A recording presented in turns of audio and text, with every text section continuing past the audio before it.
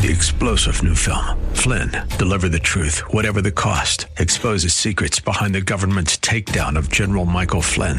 Flynn knew what the intel world had been up to. He ordered the first audit of the use of contractors. This set off alarm bells. He told the truth. He was the most dangerous person for Donald Trump to hire. They had to get rid of Flynn. Flynn, deliver the truth, whatever the cost. Available now. Watch it today. Go to salemnow.com. salemnow.com. The Dave Elswick Show podcast is sponsored by the Jurist Law Group. We provide estate planning for all ages, and we specialize in helping seniors get VA and Medicaid benefits for in-home, assisted living, and nursing home care. For a no-risk consultation, call us at 501-400-8250 or find us on the web at juristlawgroup.com. That's JURIST lawgroup.com. Hey, it's a Monday. If you want...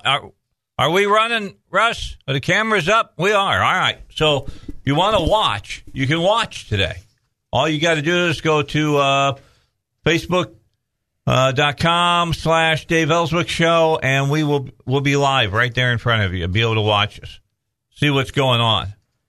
So, I wanted to get started today because Steve Mosier is going to be with us right off the bat, and we're going to talk with him about this whole thing going on at the Olympics with Un's sister showing up at the Olympics.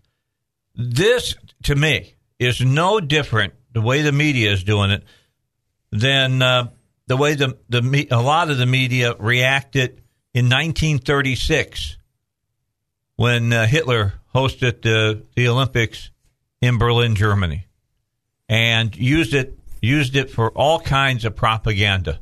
And this is exactly what the North is doing right now. This is all propaganda. Well, in 1936, Hitler didn't see the light and decide that all men are created equal and change any of his policies. If they were going to show up and say, hey, we're going to release some of these millions of families that we've got in prisons and in slavery. I still wouldn't have trusted them. But no, nothing will change. Nothing will change. And you got a government now in the South that is like Neville Chamberlain is like the president of South Korea right now. Stephen, hey, let's get you up. Stephen, am I right or am I right? You are doubly right. I mean, it's just amazing. It is more than amazing. It's disgusting. It's despicable. It turns the truth on its head, because the truth of the matter, of course, is that the North Korean regime is one of the most brutal dictatorships on the planet. 15% of the population is in prison camps, and a large percentage of those die each year. And then you've got half the population on food aid. People in the United States need to know that half the population is officially, according to the UN Food and Agriculture Organization, malnourished, and a third of them are so malnourished that they're starving to death and surviving only because the outside world sends food aid into North Korea. Meanwhile, Kim Jong-un, who is the little pretty girl's older brother, is using all of his resources not to feed his people, but to build missiles and nuclear weapons with Chinese components, by the way, pointed at the United States of America. Yeah, and the media doesn't even talk about that. They talk about, look at that radiant smile. Well, she's like Ivanka Trump. That's what the Washington Post said today, that she was like Ivanka Trump. How crazy is that? Well, it's astonishing. But what caught my attention was the 200 little girls who are dressed in identical uniforms with identical smiles, busy doing what's called cheerleading. And, of course, the punishment for being out of step or singing off key is banishment to one of the labor camps in North Korea. So they're very careful. Yeah, they're very synchronized because their life depends on it. It reminds me, of the 2008 Olympics, Summer Olympics in Beijing. Of course, they didn't just have 200 cheerleaders there. They had, 8,000 little girls in identical uniforms with identical smiles, looking like little puppets walking down the street. This is the kind of organization that should make every American shudder. There's no individualism in this. There's no free will. It's all orchestrated, synchronized, controlled by the government. Well, it's all the collective. I mean, that's what they believe in, the collective. Yes, Stephen, this is R.D. Hopper. This is R.D. Hopper. What amazes me is one person speaking out against the government over there can banish their entire family to labor camp for the rest of their lives. Half of the families in Korea today don't even know why they are in prison camps with no hopes of getting out. So that is not the type of behavior we want to reward. That's for sure. But we're not getting any promises of improvement. You know, if this was an opening of a door to start communications for improvement, but there's probably about as much chance as that happening as Hitler in 1936.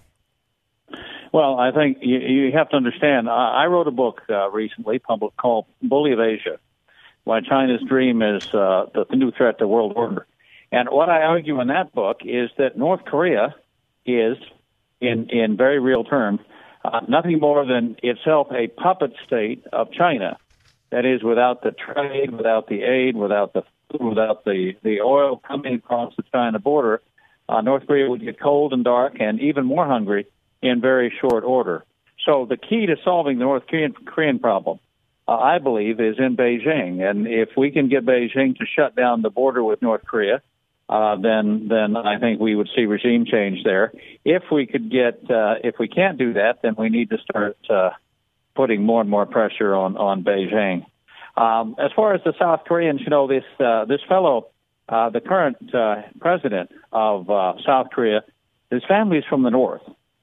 His family was part of the great evacuation of hundreds of thousands of North Korean refugees who fled before the advancing Chinese Communist forces back in 1950. And so his family is from Hongnam in the north, and I think he has a little soft spot in his heart for people who speak with a North Korean dialect.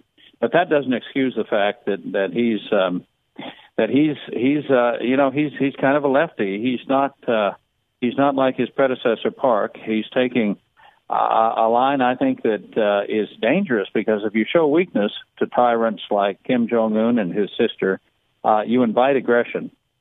Yeah, let's talk a little bit about her, because everybody thinks, well, come on, man, she's just his sister. Well, no, she's not just a spectator in North Korea. She's not just hanging out being the sister of the dictator. She is the director of the propaganda and agitation department of the Workers' Party of Korea. She oversees the propaganda regime that constitutes a key component of the enslavement of her country's people. She's a member of the Politburo, and just don't take it from what I'm telling you. She's personally sanctioned by the U.S. Treasury Department for her role in sustaining North Korea's oppressive regime. Enough said. Oh yeah, I mean, look, she is his right hand, managing and controlling and oppressing the North population. And make no mistake about it, you know, she looks well dressed, well nourished. She wears these crisp black suits. She has this sort of aristocratic poise about her. But she's a very nasty piece of work. I mean, you can't grow up in a society like that with such stark divisions between ordinary people who are starving and the elite families who are the new aristocrats. I mean, look, she is the granddaughter of the man, Kim Il-sung, who, the communist who first invaded South Korea and started the Korean War. And she's cut from the same cloth. Mm-hmm. This is the Kim imperial dynasty, which runs from Kim Il-sung through Kim Jong-il and now through Kim Jong-un. And we have here a princess of the Kim imperial dynasty. And they have done everything imaginable to stay in power over the last more than half century. They have, you know, my goodness, the Christians in North Korea, there are quite a few Christians in Korea. Korea was a big stop on the missionary enterprise in Asia in the last century. And Christian persecution in North Korea is incredible. They've been killed. They've been sent to forced labor camps. They've been tortured. They've been persecuted. They've been starved. Forced abortion and sexual violence in the camps. You know, if a woman in the prison camps in North Korea gets pregnant, the guards will beat her until she aborts, because women in the prison camp system are not allowed to have children. That's how brutal it is. This woman, in her little crisp black Mao-like suits, knows all this, supports all this, hides all this, and should not be celebrated by CNN or anybody else as some kind of humane face of North Korea. All the while they're dissing our own vice president, of course. Yeah, I've got from Weekly Standard, it says, whatever the case, one can't help but be stunned at the blatant amorality of CNN and the likes coverage. Kim Yo-jong is thought to be about 30 years old.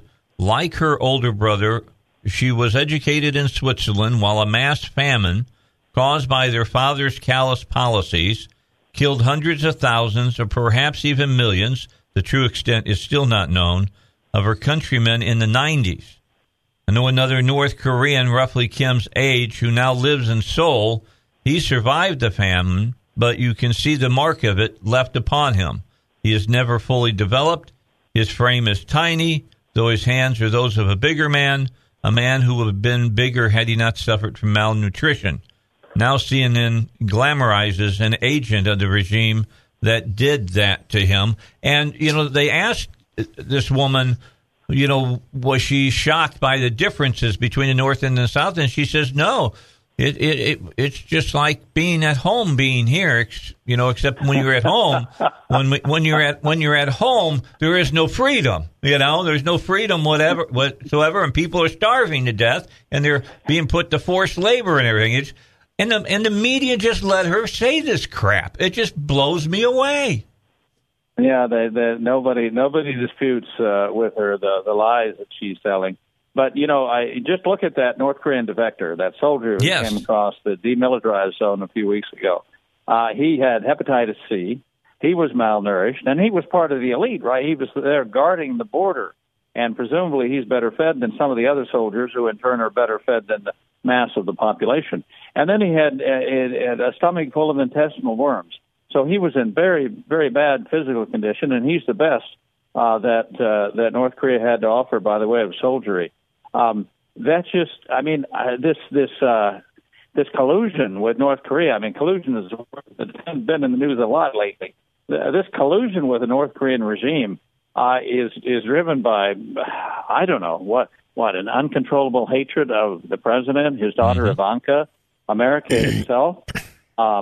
This is a woman, Kim Jong-un's sister, who runs concentration camps. The North Korean cheerleaders there at the Olympics are all slaves, and this is exactly the kind of regime that the North Korean, exactly the kind of press coverage North Korean regime was looking for. Why should we give it to them? Yeah, absolutely. Just to finish up here, I did want to ask you some questions about China as well.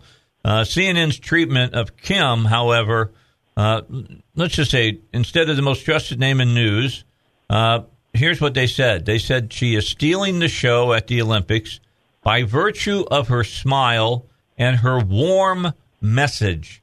CNN further said that Kim was earning, quote, a gold medal, unquote, for her diplomatic dance. Makes me want to just hurl right here on the air right now. It's incredible, especially when you have, the reports on persecution in the North. Christians, for example, have been, quote, hung on a cross over a fire, crushed under a steamroller, herded off bridges, and trampled underfoot.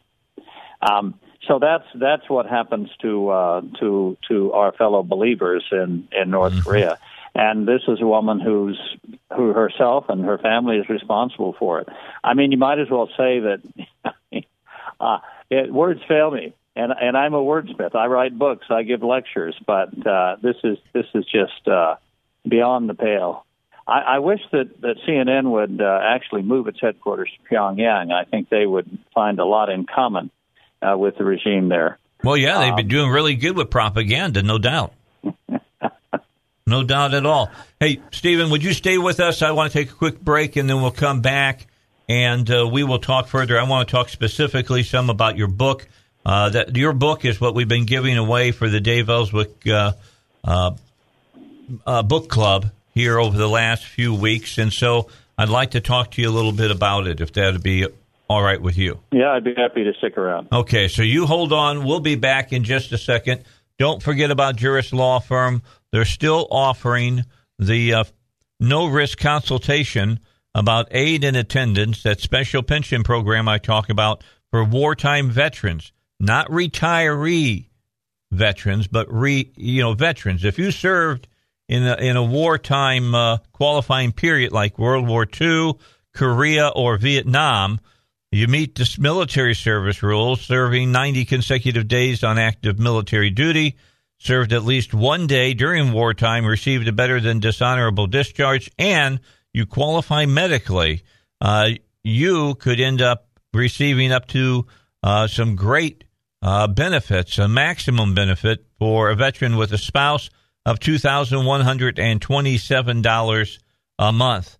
Be used for in-home care, independent living, assisted living, nursing home care. But, you got to get all the paperwork together. You got to, get through and run through the maze of governmental bureaucracy called the VA. And Kimbrough Stevens will help you out with that, the managing attorney for the Jurist Law Group. This is no cost to you. It is a no-risk consultation. He will help you get the paperwork together. He'll be able to tell you whether you're going to qualify for this program or not, and it won't cost you a penny to find out. Call 501-400-8250 or go to their website at Jurist, that's Jurist, juristlawgroup.com. I tried to get a bite of a cookie before I came back on, and I didn't succeed. We're talking about North Korea. Yeah, we got you. We're talking about North Korea. Just the propaganda that they teach the children in schools about the United States of America. If you look at the posters and the painting on the wall. Are you talking about in North Korea or here North in the United Korea, States? In North Korea. North Korea. A lot of propaganda about the United States here and not good about the United States. That's true. Yeah, in North Korea, the propaganda that they teach their children in North Korea about the United States and the posters that they have on the walls everywhere where they have the United States killing babies and throwing women and children off bluffs. Well, we don't do that. And all of that stuff. So they brainwash their children that the United States is the source of all of North Korea's problem from a very young age. You know who else did that? The Japanese during World War II. In Okinawa, when we were fighting on Okinawa against the Japanese, the people of Okinawa were jumping off the cliffs because they thought the Americans would just kill them right off the bat. Stephen, that's true history, is it not? It is, yeah. American soldiers were astonished and, of course, saddened by the fact that some women and children were actually throwing themselves off cliffs because they had been told that their only fate at the hands of American soldiers was going to be raped and killed. And the truth of the matter is, their fate would have been to be given chocolate. Yeah, absolutely. They would have been treated very well. But the North Korean propaganda, which starts, of course, as soon as babies can walk and talk, blames America for all of North Korea's problems. And it also says that America started the Korean War. Now, we didn't even have any troops in South Korea when the North invaded the South. Kim Il-sung, threw his army on the almost defenseless South, which only had a police force. And it was only because we had some troops in Okinawa and Japan that we were able to respond and establish a defensive perimeter around the southern city of Busan. Otherwise, the North Koreans would have been victorious in short order.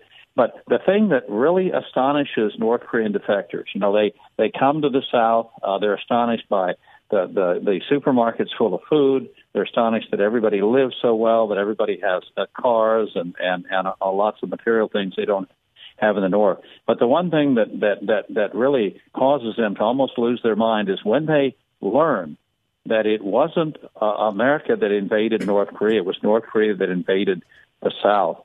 That turns their whole world upside down. You know that defectors have now a year-long course in South Korea. Once they arrive in North Korea, they're so isolated, malnourished, and miseducated. It takes a year-long course by the South Korean government to educate them and to integrate them into society in the South. And that's amazing because they're all Koreans, right? Mm-hmm. They speak basically the same language, but they've had such a different experience. They've been so poorly educated so miseducated, so propagandized that it takes a year to make them into people who can carry on and live independently in the South and get a job and actually function as human beings.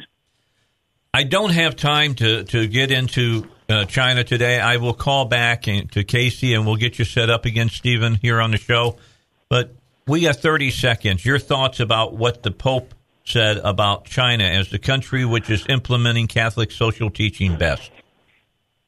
I couldn't possibly say everything I have to say about that. I have been in China. I have helped build churches for the underground church. I've been at home church meetings.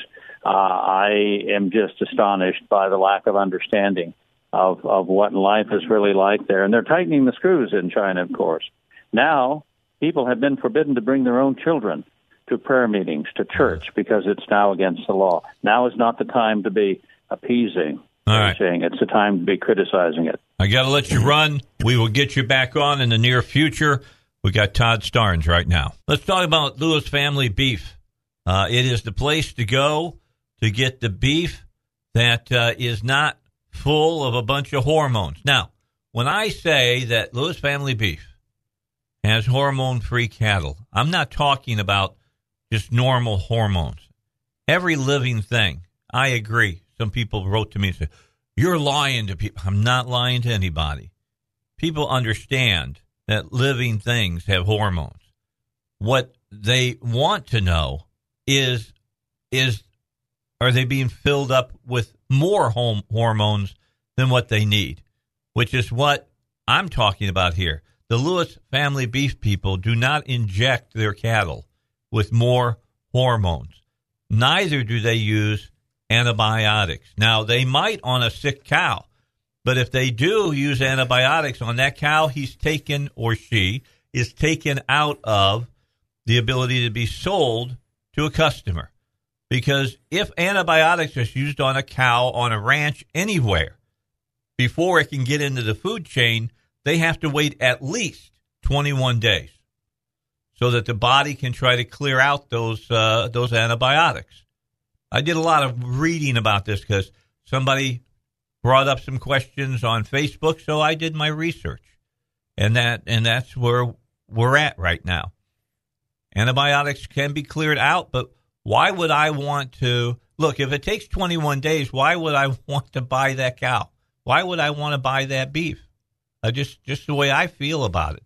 And as far as being stress-free, they said there's no truth to that. Do your research.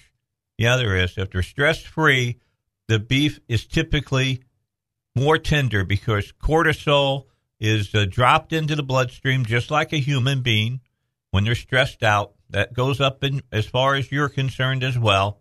It's the old fight or flight syndrome. And when that is dumped into the bloodstream of the cow, it does not retain as much water. If it doesn't retain the amount of water that it needs, the beef dries and gets tougher. Bottom line. So you want more tender beef. You want beef that doesn't have any kind of antibiotics or even the chance of any trace antibiotics. And you don't want beef that has been, that the cow's been full of more hormones than it needs. Then buy Lewis Family Beef. Your choice. It's that simple. It's your choice. They sell a quarter, a half, or a whole cow. All right, just so you know what I'm talking about. The packing house is going to call you, ask you how you want your beef cut up. You'll tell them exactly how you want it done, how much you want hamburger, how much you want, a roast, how many steaks that you want, how much thickness they are, and all the rest. When it's all said and done, they get the beef back. The Lewis Family Beef people will deliver it to your home absolutely free. Call Cody or Sarah at 501-328-3554. That's 501-328-3554.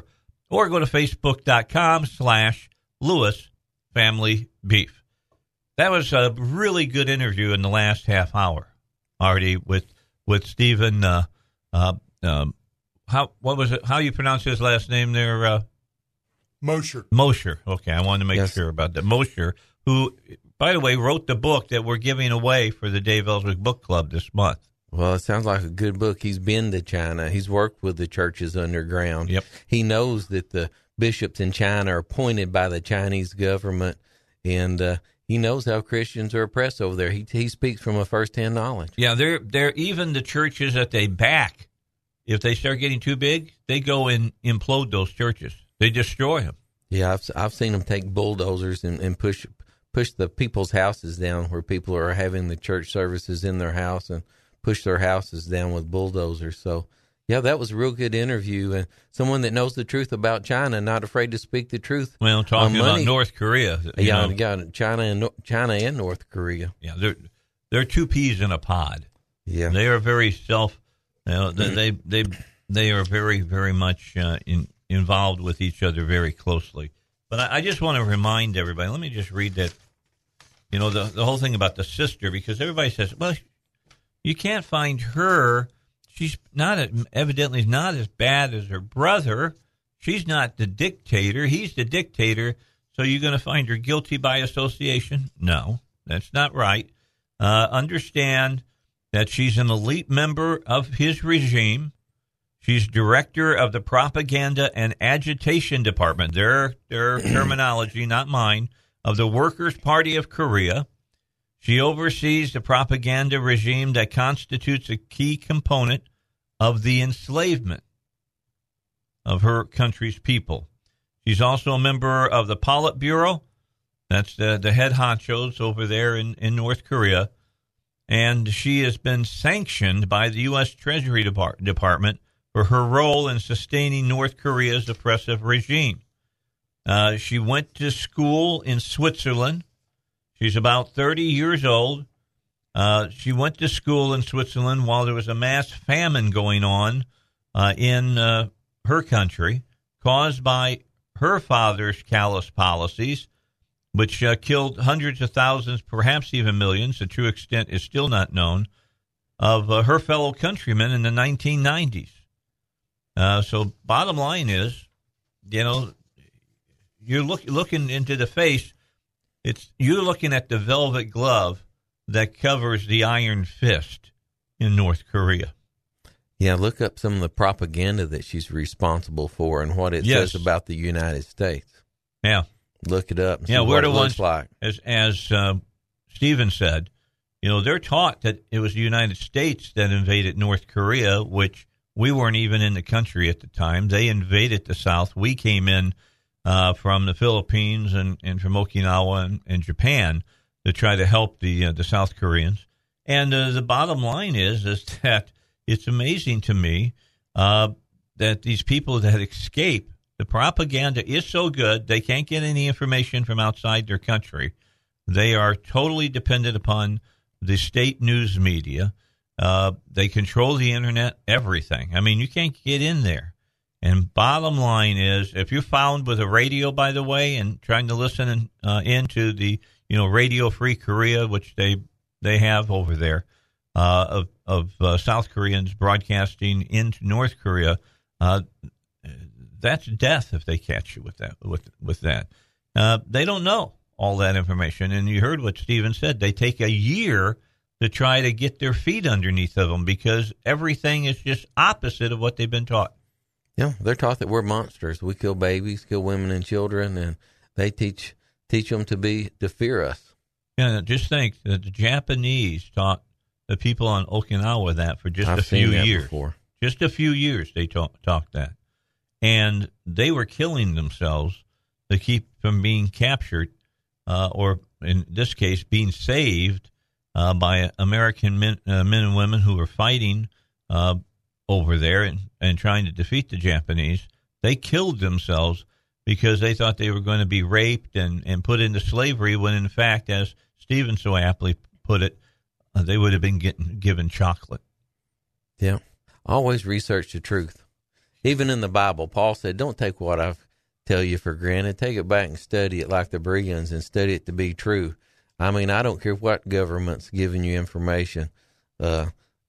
Research it, study it, and make sure that it's true, because the government is not the sole, what I'm trying to say, they are not the sole place of justice, no matter what government it is. God's word is the source of authority for right and wrong. That's what I was looking for, the source of authority. Not any government is. So I don't believe anything I hear without researching it. I get a kick out of Christopher Cuomo. You got to listen to what he said. CNN anchor Chris Cuomo defended his left-leaning network by throwing in a dig at President Donald Trump.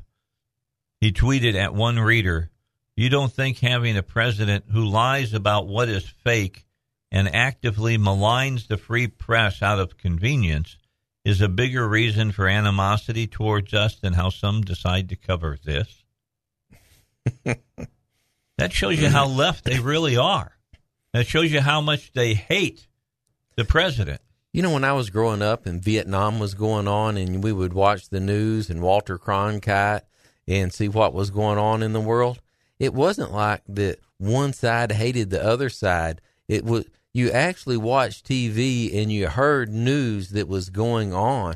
There is no news on NBC or ABC or CN. All it is bashing the other side constantly. I have to listen to it going through airports and visiting different places, and I can't believe it. There's not any news in the news. All it is trying to bash Donald Trump and in anything that he says. I'm reading some of the Twitter remarks being made at CNN. Chris Cuomo again said, "This is a murderous regime that is stifling a population. Progress has to be evidenced by a lot more than this. No." And a guy comes back and says, "If you want to make a genuine comparison to Stalin and Hitler, the North Korean regime is spot on. To pretend otherwise is pure ignorance or plain stupidity." Jonathan Schatt said, "Also stealing her country's meager wealth to live in opulence while they starve. But they're doing it in style. You go, girl." And then Michelle Malkin sent out a tweet, and it says, "An exclusive at CNN investigative report on Kim Jong-un's sister's workout playlist, favorite boba tea flavors, and nighttime skincare routine." Hashtag slay girlfriend. Boy, they just laid on CNN hard. I mean, laid it on. Brett Hume, does this puff piece mean she's gotten over her dictator brother's murder of her other brother? And David Mack, "Yes, Queen, work it as you oppress your people. Get that crime against humanity, girl." I mean, it just people realize what was going on here. But again, the CNN headline was, "Kim Jong-un's sister is stealing the show at the Winter Olympics." And then on top of that, they said she was doing it by winning a gold medal for her diplomatic dance, her warm smile, and her great, great twinkly eyes. Nothing when I think they can, when I think I can't be amazed anymore by the media, this really amazes me.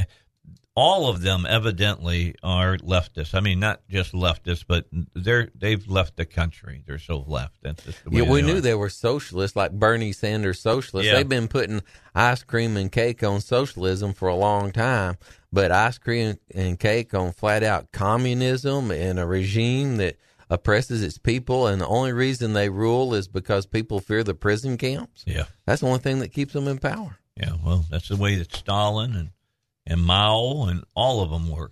They all work in it. They got the same playlist. That's exactly right. I mean, look, they talk about the famine that killed all the Russians. Think about the famine, the potato famine and whatnot that happened in Russia. They killed millions of their own people to get their way. And, Stalin and Lenin didn't think nothing about it. Well, once people get in power, no matter what it is, they will do almost anything to remain power. Some of them may have not been as bad when they started out, but when you get someone in power, they get ruthless to keep it. Well, you remember, you want to talk propaganda, let's go back to when we were in when we were in Russia for the Olympics. And remember, they had the opening night ceremony? Didn't see much about Lenin or Stalin then, did you? It was they had that really long segment about World War II and about how they had fought back the Nazis.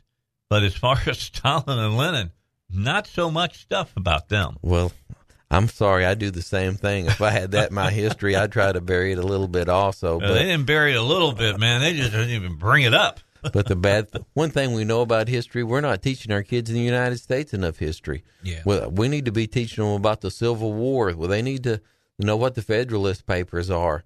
If we do not teach history, history will repeat itself because people will start trying to teach a new generation that communism and socialism is the way to prosperity. Yeah. Let's get a break in.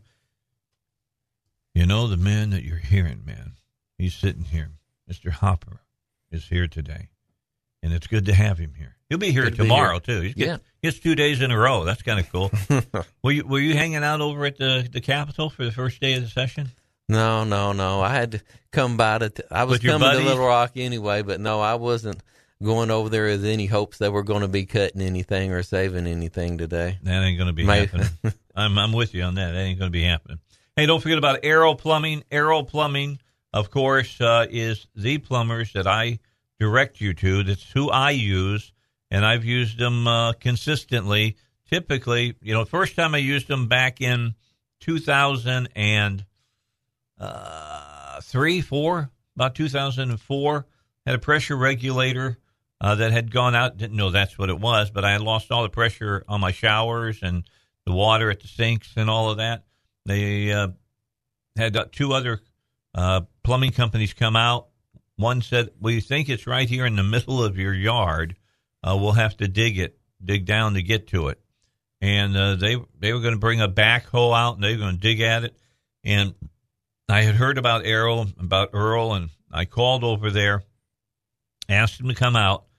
I tell you, this is exactly how it happened. They pulled up in one of their trucks. The guy got out and asked me, okay, now you said you don't have any, power at the sinks and at your shower. I said, yeah. He says, that's a pressure regulator. I know exactly what's on. And I said, yeah, but where is it?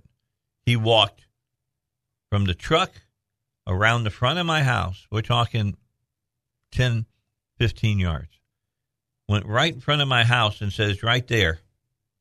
And reached down and took it out, went back to his truck, got the right one that he had in his truck, put it in, and I had full power again. Water pressure I needed. You were a believer at that point. Yeah, I was. That's why I've never used anybody else but Arrow Plumbing. They saved me thousands of dollars and all kinds of destruction in my yard and stuff. I mean, it's amazing what they did that day. It just showed that if you get the people who know what they're doing, they can really save you a lot of hassle. And that's the way Arrow Plumbing is. Go to arrowplumbing.net or just go to Google and put in Arrow Plumbing. You'll find all the information about how to reach them right there. Back with you. Don't forget about David Lucas and his Social Security informational meetings that he'll begin again March 29th and 30th. You can sign up right now by calling 501-653-6690. 501-653-6690. Again, these are informational meetings only. They are there to give you up-to-date information. They can help you avoid losing tens of thousands of dollars in lifetime benefits that are rightfully yours. They're not out to sell you anything. They don't sell you one doggone thing at these. I've had some people, write me, emails and texts and say, what are they selling? They're not selling anything. It's not like you going to get the steak dinner at Riverside Steakhouse or whatever, and you got to listen to a 2-hour presentation about why you should use their methodology for saving money for your retirement. That's not what it is, or a timeshare or whatever. It's nothing like that. It's going to be about a 2-hour presentation of everything you should know about getting your Social Security benefits. I got to go to one of them as well. I mean, I'm at that point now. Thursday I'll be 65. So at 66, I'm, quote, fully vested, so to speak, and I can start claiming my Social Security and get all of it, But I want to know, well, should I or shouldn't I kind of You got to have somebody that knows more about it than you do. As complicated as it is. Nothing personal, Dave. Well, hey, I'm just telling you, that's not hard when it comes to Social Security. I'm just telling you. We don't have time to study all those rules and regulations. We have to make a living every day, and we have our own jobs and our own families. But you've got to have somebody you can trust to get you through that stuff. A lot of time, the government wants you to wait as long as possible, and hopefully maybe they won't have to pay you all of it. Yeah. Well, the bottom line is you get a workbook that when you go to this. As you sit there and go through this program, you fill in the workbook so you can go back and look at it some more and figure out, do you want to take it when you're at 62, when you can take it at the very beginning, or do you want to wait until they say that's the age you should take it at, or do you want to go to 70 and you're probably going to get about 30% more. I'm just going to be working hard every day trying to make sure your check don't bounce. I appreciate that. You got a room for me at your house, right? Yeah. If just I need come to move on over down the road. Yeah, but takes every two people working. You're going to be taking care of me. Yeah. You and a lot of other people, all the rest of the baby boomers, and everybody's free insurance. Oh Lord, yeah, you won't have to worry about. Yeah, I guess because you're paying. You're going to be paying Medicare. I paid Medicare. I'm paying big money into Medicare right now. All right, 501-653-6690. That's the number you need to call so that you can get in on the March 29th and 30th and be able to go. It's $18. That's all it is, $18. And you can get a whole lot of great information. Well, R.D. Hopper is here. You going to stick around next hour? Yeah, I'll stay around for one more hour. I'll stay around for one more hour. We're going to talk to Mark Lauder right off the bat and talk about the president today unveiled his $1.5 trillion proposal for infrastructure. Now, I have to admit, I get a little bit nervous when I see $4 trillion budgets when we're talking about we got this huge debt that's sitting in the future. And interest rates are starting to inch up. As they inch up, the payment on that debt inches up as well. Billions upon billions of dollars. So, RD, stick around. We'll talk about all of that when we come back here on the Dave Elswick Show, 96.5 FM, Monday edition. The Answer. Listen up, veterans. If you're a senior wartime veteran or a surviving spouse of a wartime veteran, you may be entitled to an improved pension benefit from the VA. This benefit is designed to help pay for the cost of assisted living and in-home care. As we get older, we may need the assistance of others, and this VA benefit is designed to help pay for that. Call me. I'm Kimbrough Stevens. In my law firm, the Jurist Law Group specializes in helping folks get this much-needed benefit, commonly referred to as aid and attendance. If you are a married veteran, you can receive as much as $25,000 per year, and we offer a no-risk consultation. So call us today and get the benefits you've earned. We have a proven track record, and we know how to qualify veterans for this benefit. Call us at 501-400-8250 or look us up online at Jurist Law Group, JURIST lawgroup.com. Call us at 501-400-8250 or Google me, Kimbrough Stevens, and we look forward to hearing from you. We move into the second hour, Dave Elswick Show, 96.5 FM, The Answer, and we're back on Facebook Live. Had a little equipment problem last week. We have fixed that, and now we are back up and talking to you on Facebook at facebook.com/Dave Elswick Show. We ask you to join us. You can watch in, and even though we're not yet bringing up the phone for everybody to see our people as we're talking to them, we are posting their pictures. So Mark Lauder is joining us today here in this half hour, talk about the president's new infrastructure bill that he's asking for the Congress to pass. And he was the former communications director for Vice President Pence, former assistant to President Trump. He joins us today, and you'll be able to see his picture. We're gonna put it. There he is, right? You know, Mark, you've gotten better with age, brother. I don't remember you looking that good when you were with Pence. Well, it must be more sleep, right? That must be the case. All right, so the president came out today and said, hey, I want to spend $1.5 trillion on infrastructure. And let me just play this little piece of audio that I've got from the president. It says, we're going to get the American people roads. Cut number two. Dense and bipartisan plan that every member of Congress should support. I look forward to working with them, and we're going to get the American people roads that are fixed and bridges that are fixed. And if for any reason they don't want to support it, hey, that's going to be up to them. What was very important to me was the military. What was very important to me was the tax cuts. And what was very important to me was regulation. This is of great importance, but it's not nearly in that category, because the states will have to do it themselves if we don't do it.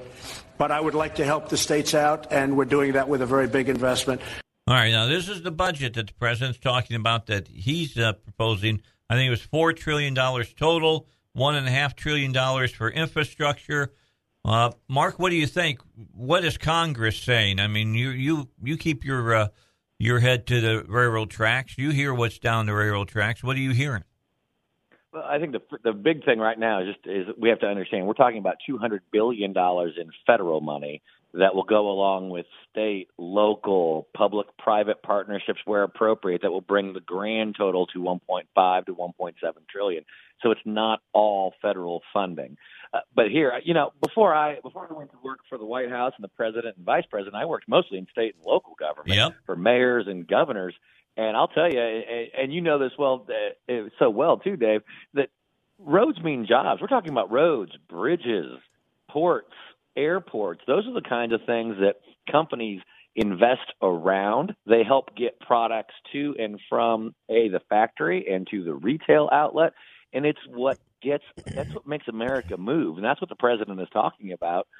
It also creates jobs because obviously somebody's going to have to do all that work.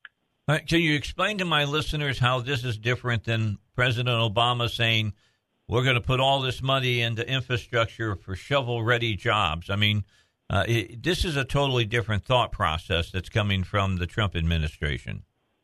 Yeah, well, it's important to remember, too, that most of those announcements under the previous administration, they were just announcements. Nothing ever, many things never even got done. You're right. But what the president is talking about is actually working with the people who actually do the work, which are governors and mayors, county administrators, because as we all know, I mean, these roads, bridges, ports, and airports, they're not the property of the federal government. They are maintained, built, improved, expanded by people back home, by people in the local units of government and at the state levels of government. So what the president is talking about doing is using that $200 billion and giving it to the states so they can use that money along with their own local sources of funding, potentially even some public-private partnerships where appropriate, and getting projects done.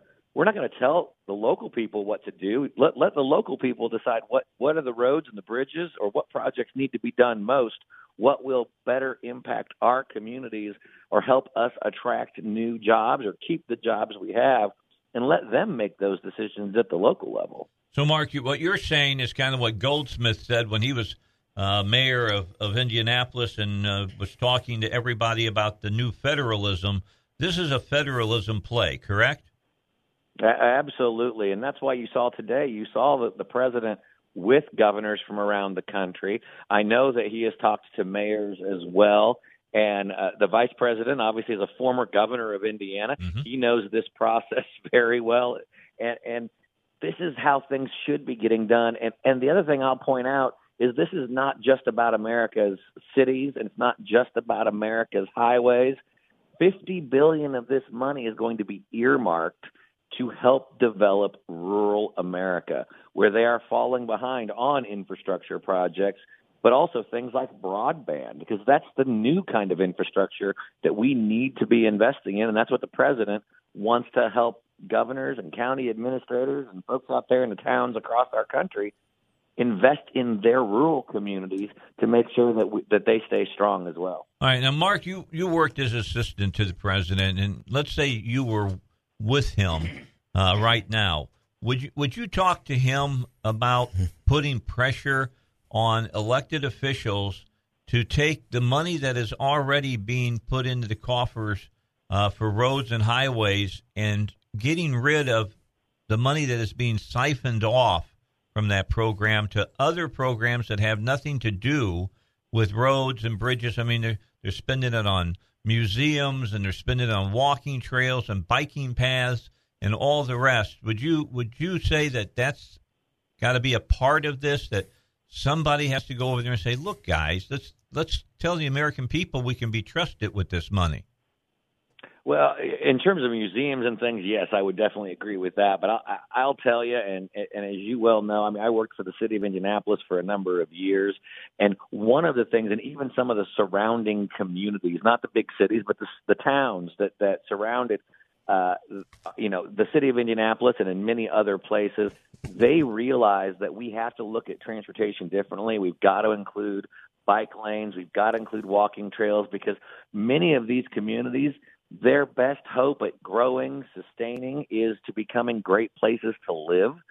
And people nowadays don't just want a road and a bridge. They also want an ability to walk, to bike, to use other forms of transportation to get to and from their work, their schools, their churches. And so we need to be holistic about it and let those communities that believe those are important projects to take those. Here in the Northeast, where I'm currently living, mass transit is very important. In some communities, that's important as well. In fact, I would tell you that when you look at the Amazon headquarters that I know a lot of cities and areas are competing for, access to mass transit was one of the requirements. So if you're one of those communities that's currently being looked at for that project or another project that hasn't even been announced and is years down the pike, having that pool of money where you can say, we can compete, we can possibly land this new investment, these new jobs, if we could just connect that to this in multiple ways. That's the kind of flexibility the president's talking about wanting to provide to our local leaders. Hey, Mark, we appreciate that. Hey, I'm R.D. Hopper. Thanks for being on the show with us today. I'm a former county quorum court, a small business owner, and a member of the Republican Party. But one of the main infrastructures in the state of Arkansas we're struggling with right now is our 911 system. And several states have that problem right now. The 911 system was funded off the old landlines, and with the landlines going down, the funding has gone away to support our 911 systems. And most counties wasn't really organized. They may have 5 or 6 call centers in one county, which is very inefficient. And the state of Arkansas is really needing some infrastructure and some guidance on putting together a 911 call center. Is there any way that any of this money could be earmarked for that direction or could be used for something like that? I'd hate to comment yes or no, because I honestly don't know the answer in terms of this infrastructure. So I wouldn't want to go to that level. But I do know that there are federal programs, and I'll tell you, you're not alone in this. And many states have also tackled this issue previously, including my home state of Indiana, when it comes to needing to consolidate and update and modernize our 911 emergency response systems. And you're right. Because of new technologies and because of the new way that Americans are communicating, we're not living off our landlines anymore. That funding system has been adjusted or needs to be adjusted. And so, what I would suggest is that you take a look at what some of the other states are doing. If there is a federal partnership available, great. If there are state-based improvements that can be made, I know there's a number of places out there that have been doing it and doing it well. And but I'm sure that the folks over at the Department of Justice, the FCC, and even the national law enforcement organizations, the national state legislative associations, they can help point folks in the right direction to how they can help rebuild that system, because it is something that is so vital to our basic national security. So, Mark, is this going to be a push as far as the roads go and things of that nature, what we've seen in the past, as the federal government says, hey, we'll give you $1. Yeah, you guys spend some money at the state level, and we'll match it, maybe give you a little bit extra from the federal government. Is that how this is basically going to work out? And are we going to see some work from the Congress to get rid of some of the overbearing regulations, or is the president just going to take care of that with executive orders? I think the president will do what he can through executive and administrative action, since many of these fall into regulatory areas, and we're already rolling back, I think, 22 regulations for every new one. Right. But the president has said, it takes too long. There are cases where it's taking multiple years, 10 years, in one case 17 years to get a permit from the federal government. That's got to get down to about 2 years, and maybe the president even said today, possibly even 1 year. That way, when the need is there, that the federal government is the partner on the road project and not the roadblock to the project. Yeah, that makes a whole lot of sense. That's been a big problem. How about, and last question for you, the whole regulations that we have that so many union members must work on a road project and things of that nature, which drives cost up? Yeah, that is a federal law that would have to be dealt with by Congress, and so I'm not exactly sure if that's part of the issue. And when you use federal funds, there are requirements for that. I would hope, to be honest with you, the answer on something like that longer term is going to be making sure we have more Republicans in Congress. We should not be driving up costs through unnecessary regulations and requirements. Nowhere else would it be acceptable that the federal government or any government pay more than they should. We should have private companies out there competing to deliver a quality project at the best price. And so we need to basically make sure that we're freeing all factors and all sectors of our economy to be able to compete for that. But this is a great start. It's a good down payment on. Look, the president's a builder. We know that, and so this is something he's very passionate about. And I hope that Congress. Infrastructure has always been bipartisan. I hope we don't just see more resistance from the Democrats. They actually come forward and want to work with us to help address these critical needs in our country. I'm with you, Mark, on that. I really am. I can take us back to the 70s and talk about how Lugar, when he was the mayor of Indianapolis, came up with Unigov. And, people should go back and look at that model. But it's a good example of why having more Republicans in place and less Democrats is going to give you a whole lot more solutions. That's taking you back a little. I don't even know if you remember Unigov. Oh, absolutely, I do, and I had the privilege of working for the mayor of Indianapolis many, many years later, and know Senator Lugar very well. What a great leader he was, not only of the city, but on behalf of our entire nation with his work in the United States Senate, and he was definitely among the greats. Well, Mark, I appreciate your time. What do you? You're just up now working and out talking for the president. Is that what you're basically doing now? Spend most of my time out there talking to great folks like you and doing the national media. But then also I do some consulting for corporations, other political candidates. But I spend most of my time out there talking about the president and the vice president and their outside political efforts. Well, do me a favor. If you make it to CPAC, stop by. All right, I'll be there broadcasting live. I will try. All right, Mark. We'll talk to you later. Thanks so much, Mark Lauder.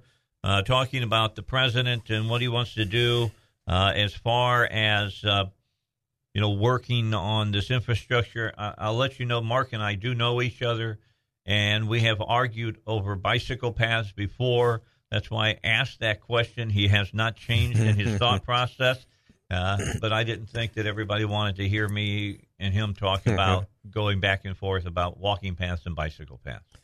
I'll tell you, talking about more roads, that infrastructure money has to be spent very wisely. I'm for updating some of the roads that we have in Arkansas and fixing some of the bridges, but Arkansas already has more miles of road per capita than California has. Let's see that, and RD, that's a huge area for discussion with the legislature. I mean, they need to sit down and come up with a different model of how we're going to deal with our roads here in the state. The money needs to go where cars are at. I mean, I know we have to keep the roads in the rural area in good shape because the state is still making a lot of money off of farming.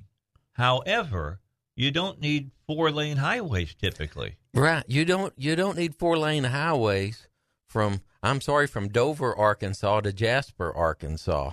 And Highway 5, I'm from Mountain View. You don't need a $3 million bridge to take one curve out of a road on Highway 5 between Concord, Arkansas and Mountain View, Arkansas. I mean, we need to update some of the roads that we've got instead of continually building new stuff all the time. There's one thing I learned in county government. If you build it, you must maintain it. So the more infrastructure you build, you are raising your taxes for eternity because once you build it, you own it and you have to keep it up. Yeah, Mark. At some point. Mark made that point early on when we were talking.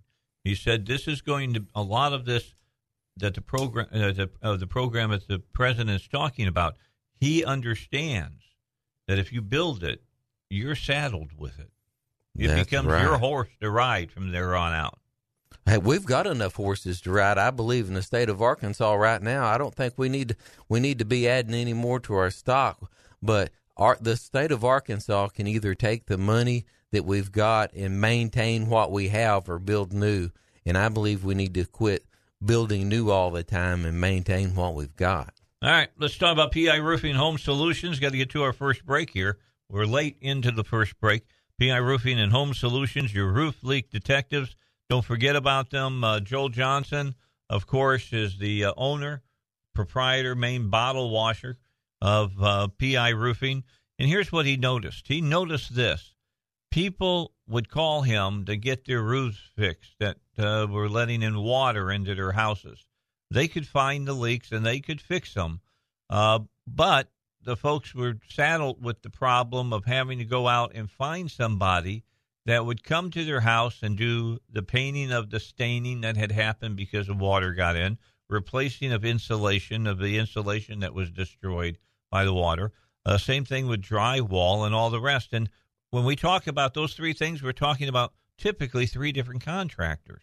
So Joel Johnson decided instead of you having to look for three different contractors to do a small job, which they typically don't like to do, they want to do a bigger job, he hired people to come and work for him, and that's what they do. So he's expanded his business model to not only fix the hole in your roof, but to fix the damage that the hole in the roof allowed the water to come in and the damage that water did.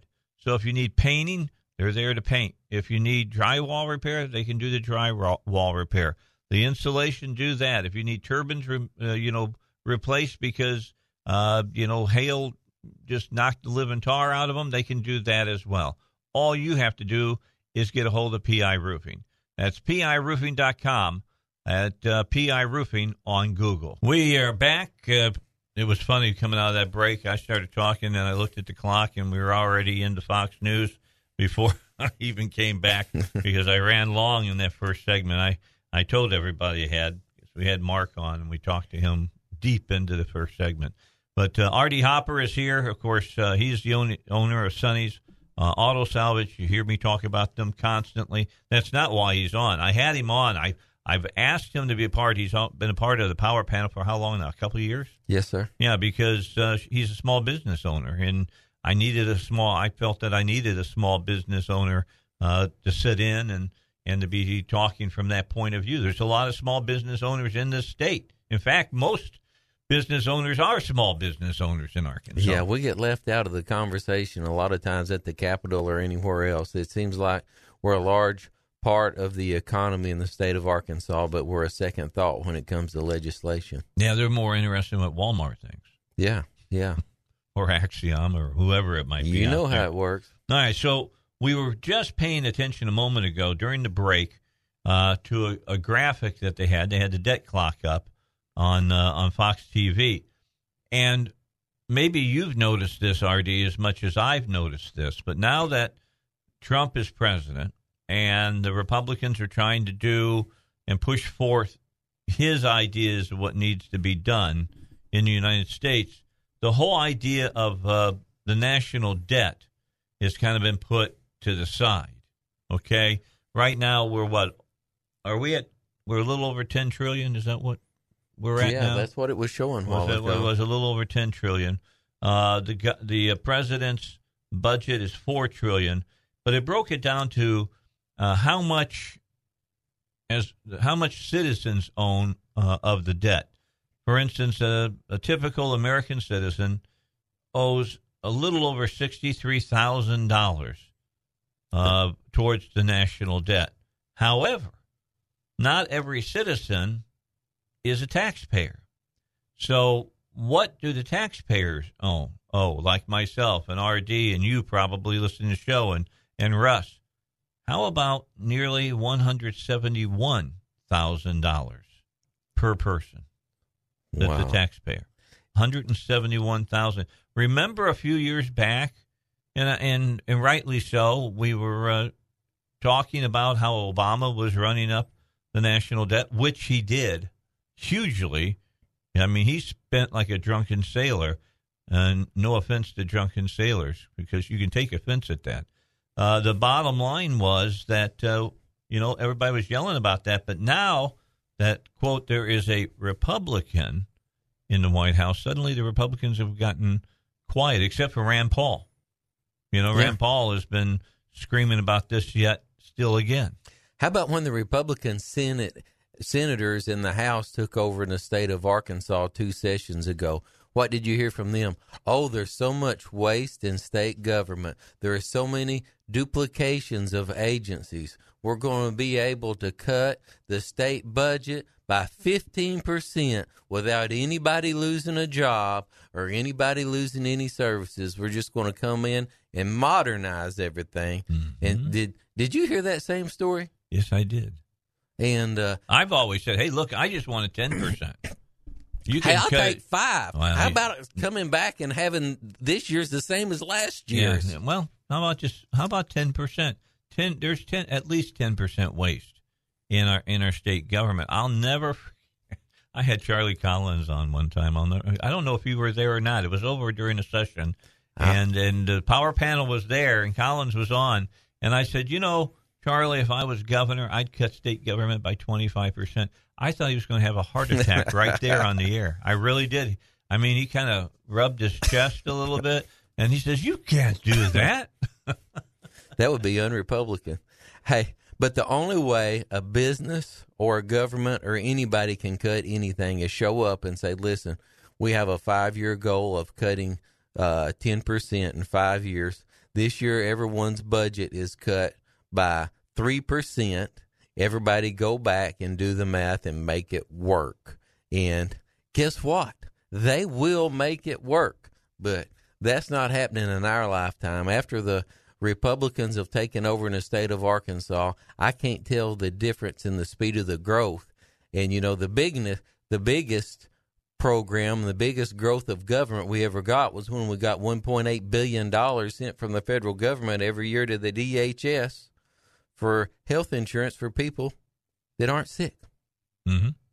That's $1.8 billion. Now, the Republicans, of course, we had a Republican House and Senate when we got that passed, and that was with Barack Obama.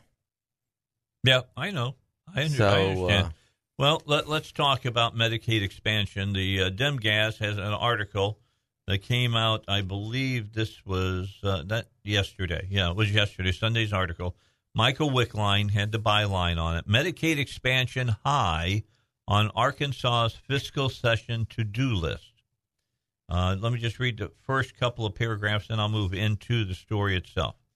Ahead of Arkansas's fiscal legislative session that starts today, supporters of the state's version of Medicaid expansion have been urging Senate critics of the controversial program to vote to fund it once lawmakers convene. The program provides health insurance to about 285,000 low-income people. Appropriation bills granting spending authority to state agencies require more than a simple majority for approval. The Arkansas Constitution requires 27 votes in the 35-member Senate to approve them, but the Senate has 3 vacant seats right now because of the November death of Greg Standridge from Russellville and resignations of Eddie Joe Williams, Republican of Cabot, in November, and then Jake Files, Republican of Fort Smith, effective Friday of last week. So let's take a look at those 3 people. All 3 of them voted for the Medicaid expansion program. Standridge voted for it. Eddie Joe Williams voted against it before he voted for it, as the old saying goes. And Jake Files voted for it as well. So right now that you lost those 3 votes, those plus votes, that means you look at this and you're going to need 24 votes. Or I take that back. You're going to need 30 votes to get it in. Okay, yeah, they're going to be pressed. All right. So and this has been a battle constantly. Now, I will share with folks. I won't say who. I was talking to RD about this. I had 2 very solid conservative lawmakers who called me and were asking me my opinion about what they should do. And here's what they said. They can vote against it during the session, and they can hold up the whole thing dealing with the Medicaid expansion. However, when they looked at the people that were running for these positions, they looked at them and said the people that are running for Standridge, and I know there was a big Bailey thing going on today, but and we're going to talk about that in the next hour with folks from Conduit for Action. They're going to talk about that. That's a guy that they're really behind and would like to see him get elected. But we'll talk to them about they feel like the governor has been playing and meddling in that particular election. We'll talk about that. But if one of the other 2 of the 3 that are running for that position wins, figure that it's a plus vote for Medicaid expansion. And after having on Hill, now Coy has never been on my show. Those are the 2 that are running for Eddie Joe Williams' old post. Hill never absolutely said what he would do, but from reading between the lines, I think he's a vote for. Just my feeling about it. Okay, that's what he's going to do. So these 2 very conservative guys say to me, Dave, what should we do? Here's what I'm thinking. I'm thinking I'm going to vote for, because if I vote against and then these 2 people get in, then there's going to be a special session called. The governor's going to call a special session because we're holding up the budget, basically. And those people are going to be put into those positions, and then they're going to have the necessary votes to get it anyway. And because of that, I don't want to cause a special session because that's going to cost the people of Arkansas additional monies to run a special session. What do you think? And you want to hear what my answer was? I'll tell you exactly what my answer to them was. You're damned if you do, and you're damned if you don't. If you vote for it, there's going to be people going to call you a traitor. And if you vote against it, and then we got to have a special session, and then you guys get together, and it takes about 3 hours for you to pass it anyway because of the new people that come in, then you're going to be damned because you cost the taxpayers money, and they're going to use it against you either way you go. So, pick your poison. Well, I'd have to pick my poison and vote my conscience and vote the platform that I run on. If you run on a platform of smaller government and less dependency on the federal government and people's right to choose, then you'd have to vote against it. But I wouldn't want it on my record voting for, the governor's Obamacare Medicaid expansion. Of course, I'm out there trying to hire people, to work. And whenever you've got people incentivized by not working and working less. I talk to ladies that work in hotels, and she doesn't have insurance, and she has to scrimp and do it because she works 40 hours a week.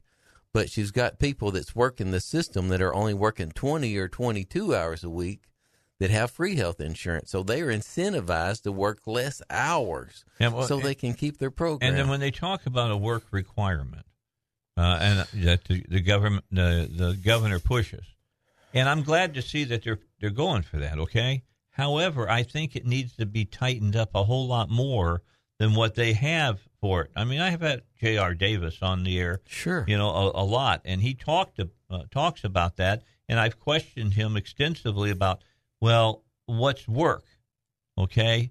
You cannot have a job and go a certain amount of time, all right? I think we all will agree you can't expect a person, if they lose their job, to pick up another one like that, okay? It might take a couple of 3-4 months, especially with the unemployment that we have now, where there's a possibility of having more jobs. But I guess I'm concerned about when they say, well, if the person goes out and they, they volunteer to work for a nonprofit, that's work. X amount of hours, that counts as working. Or if I think it said, if a woman's pregnant, that counts. And I just think it needs to be tightened up more. I don't think work you can tighten work. it up. A train wreck is a train wreck. You can't get $1.975 billion from the federal government to buy a socialist free health insurance for people that have nothing's wrong with them. $1.975 billion and spend it conservatively. The only way to make government more conservative is shrink the size of it. Well, I agree with that. That's the shrink the size of it. And there is no way you can justify voting for a socialist program that cost the federal government $1.975 billion. Arkansas is only having to pay 5% right now. Most typical government programs, the state pays 20/80. Obama got the Republicans hooked by paying 100% for 5 years. Right now, we're in the 5%. When we go in the 10%, what are we going to do? What are we going to do when we go into the 20% range? So, this train is headed to the station, and all these people are doing are just waiting till it gets closer to the station to try to throw the switch. Okay, now I got a question for you. Sure. In this article, according to a document that Senator Jimmy Hickey, Republican of Texarkana, gave to the Demgas, and that the Human Services Department spokesman Amy Webb said is from the governor's office, quote, the elimination of Arkansas Works, which currently covers 285,000 Arkansans, would cut $2.09 billion from the state's economy. For the state alone, the cost of eliminating Arkansas Works is estimated to be an additional $88.6 million in general revenue, the document says. If the Arkansas Works program ended this year, the proposed budget for fiscal 2019 would rise to $5.7 billion. The increased cost would eliminate the projected surplus of $64 million and instead require $25 million in cuts to state operations. The document says, you know what? I don't have any problem with those cuts to state operations because I think they can be made. Look at this. We could cut a $1.975 billion program and only cost us $100 million. Hey, they have raised the DHS of the state of Arkansas for the last 5 years $125 million a year to help cover the administrative cost of this program. They've raised it $125 million every year. If we could cut a program of almost $2 billion and only cost us $88 million to cut it, cut it. How about if I try and get Amy Webb on tomorrow during the power panel? Yeah, that would be great. Have her come in and talk about the elimination of Arkansas Works and how much, quote, it would cost. It would save us. Well, they say it costs us You said it saves. They say it costs. Let's get them on, and we can talk back and forth. What they're talking about is the tax. Arkansas gets to tax that $1.75 billion. They get to tax that money a percentage to administrate it. So if we lose the $1.975 billion, we lose the tax to it. So when we lose that tax, then we lose the administrative part, and them saying that would wreck the state budget. When you look at all the jobs that we could cut from DHS, we would save more. I think it's a bold-faced lie. All right, quickly, I got to get to a break. The increased costs add up to about $224 million. Subtract the state's projected costs from the program, about $136 million in fiscal 2019, and the difference is $88.6 million. That, according to the document. Hospitals would incur more uncompensated care costs, with the University of Arkansas for medical scientists alone saying it would be $53 million more every year. And the governor says we want to have a straightforward figure on it, and it is what it is. Hutchinson said he will tell opponents of the Medicaid expansion that the program, quote, is something that's ingrained into the healthcare system of our state, and it is ingrained into our economy, unquote. Boy, Obama's so much smarter than the governor, I tell you what. I guess Obama's got them hooked, line, and sinkered in, and they can't figure out to get out of it. Of course, how much power do you get to be able to deal out $1.975 billion every year? How much power does that give a governor? Great article, by the way, by Michael Wickline. Yeah. All right, don't forget about getting in and taking the program that David Lucas has about Social Security benefits, $18. Get your workbook. Get your 2-hour program March 29th or 30th. Seats are filling up quickly.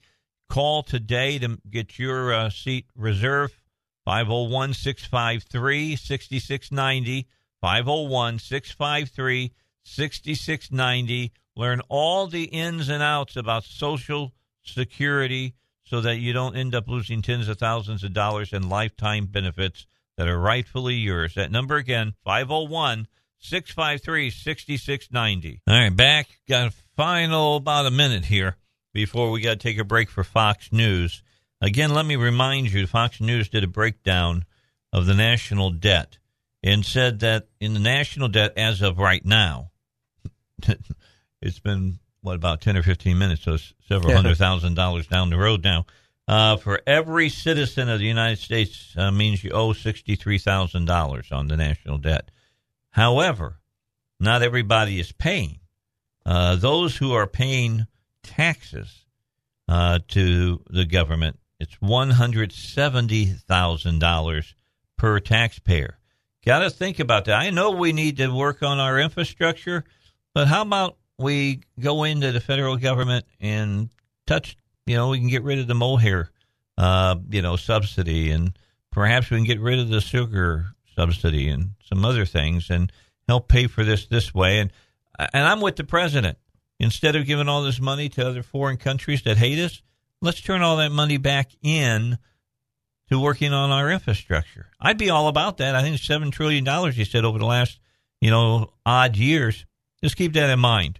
We got Conduit for Action next on the Dave Elswick Show. Listen up, veterans. If you're a senior wartime veteran or a surviving spouse of a wartime veteran, you may be entitled to an improved pension benefit from the VA. This benefit is designed to help pay for the cost of assisted living and in-home care. As we get older, we may need the assistance of others, and this VA benefit is designed to help pay for that. Call me. I'm Kimbrough Stevens. In my law firm, the Jurist Law Group specializes in helping folks get this much-needed benefit, commonly referred to as aid and attendance. If you are a married veteran, you can receive as much as $25,000 per year, and we offer a no-risk consultation. So call us today and get the benefits you've earned. We have a proven track record, and we know how to qualify veterans for this benefit. Call us at 501-400-8250 or look us up online at Jurist Law Group, Jurist lawgroup.com. Call us at 501-400-8250 or Google me, Kimbrough Stevens, and we look forward to hearing from you.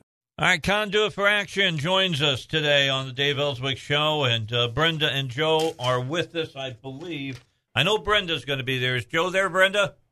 Yes, he is. All right, so everybody is here and accounted for. R.D. Hopper in the studio with me as well. We just spent the last half hour talking about the Sunday article, Medicaid Expansion High on Arkansas's Fiscal Session To-Do List.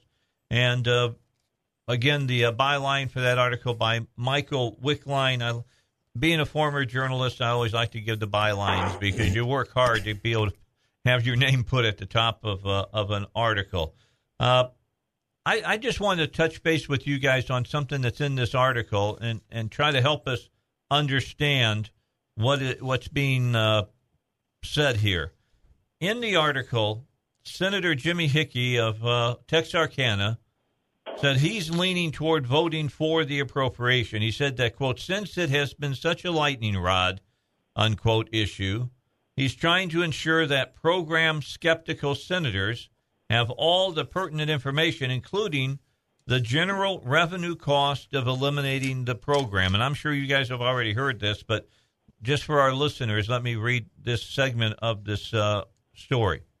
According to a document that Hickey provided to the DemGaz and that Human Services Department spokesman Amy Webb said is from the governor's office, quote, the elimination of Arkansas Works, which currently covers 285,000 Arkansans, would cut $2.09 billion from the state's economy.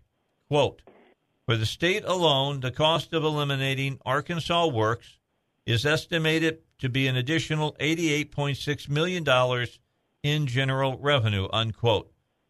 If the Arkansas Works program ended this year, the proposed budget for fiscal 2019 would rise to $5.7 billion.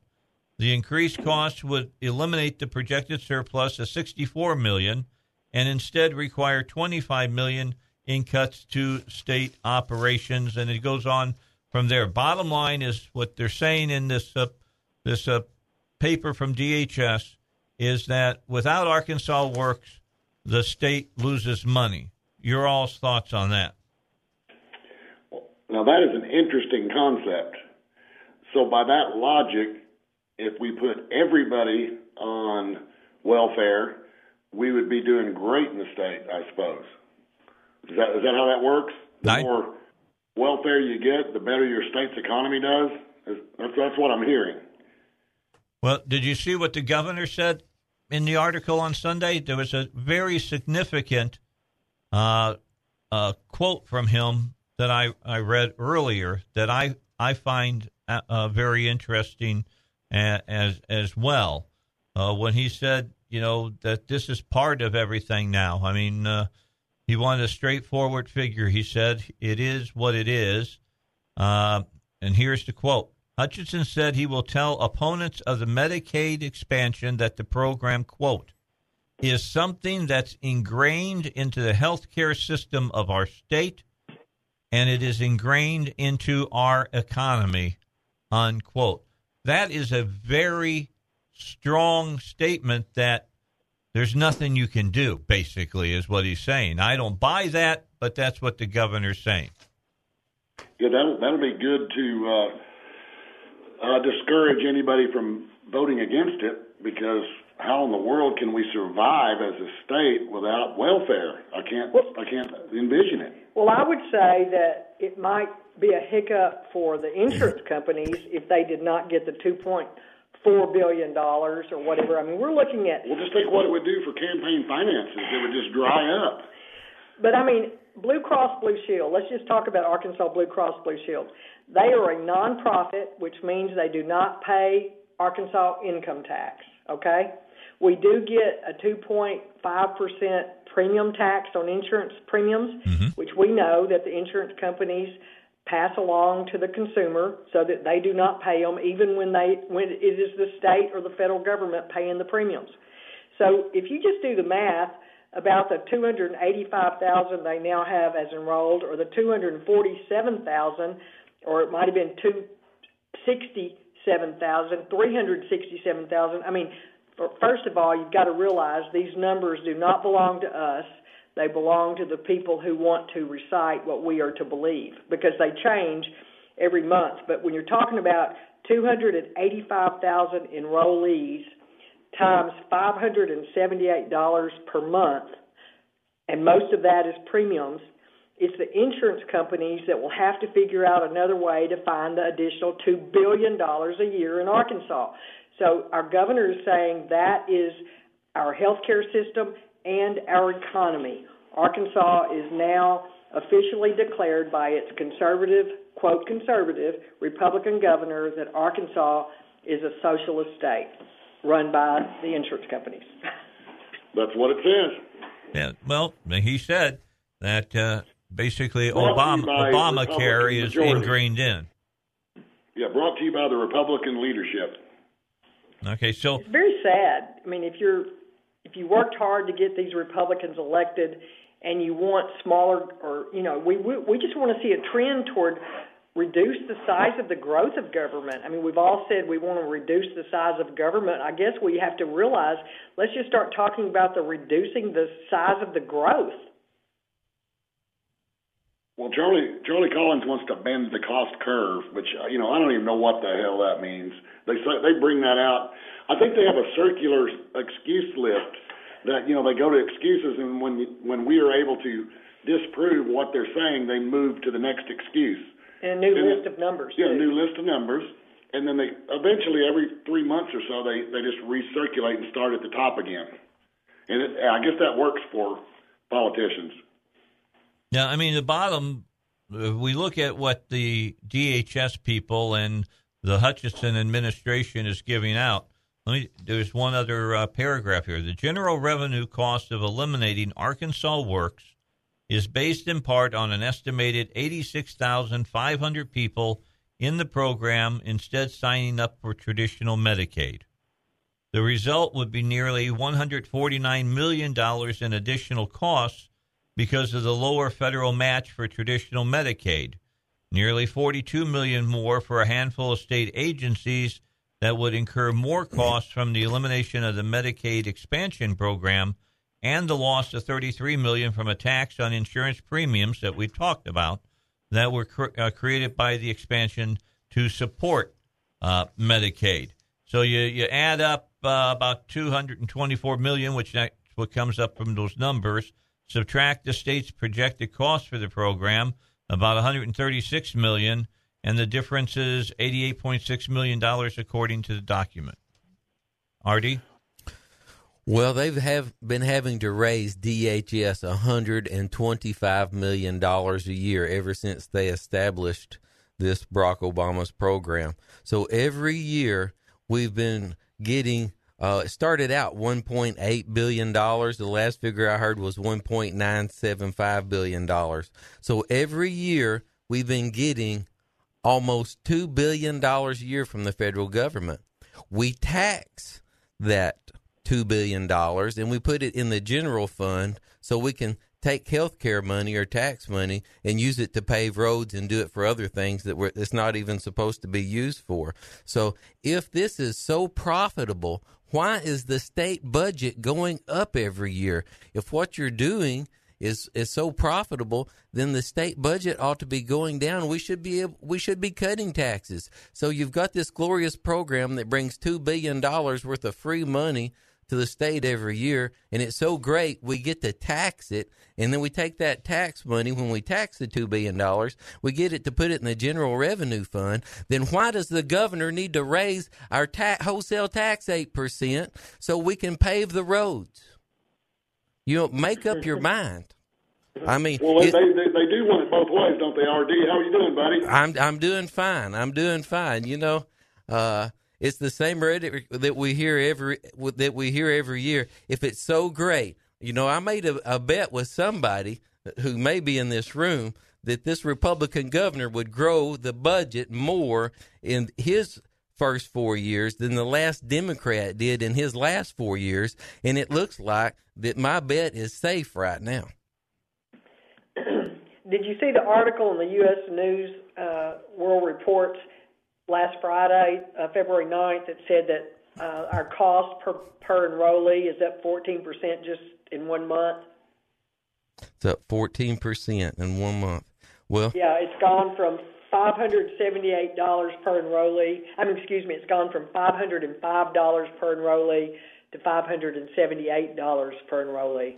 Well, and that's at least double what it costs on traditional Medicaid per person per month, according to the DHS testimony, which there's another figure that's volatile, to say the least.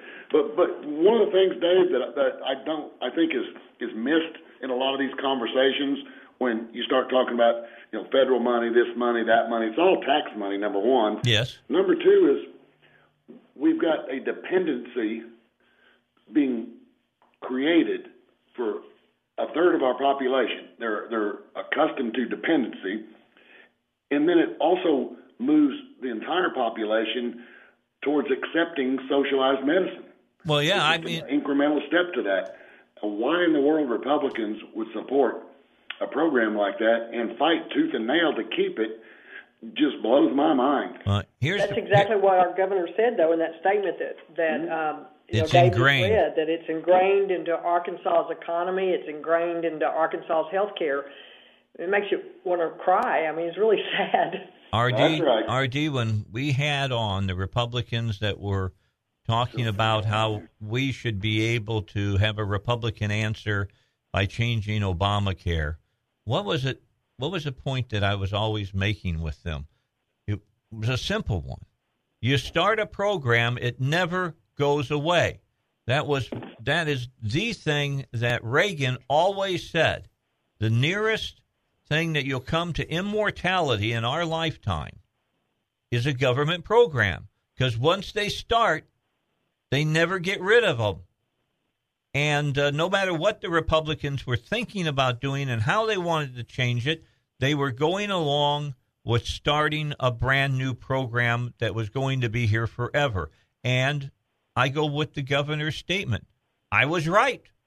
It's ingrained into the state now, period. Well, I hate to be a defeatist here, but I'm just saying, I don't see it going anywhere.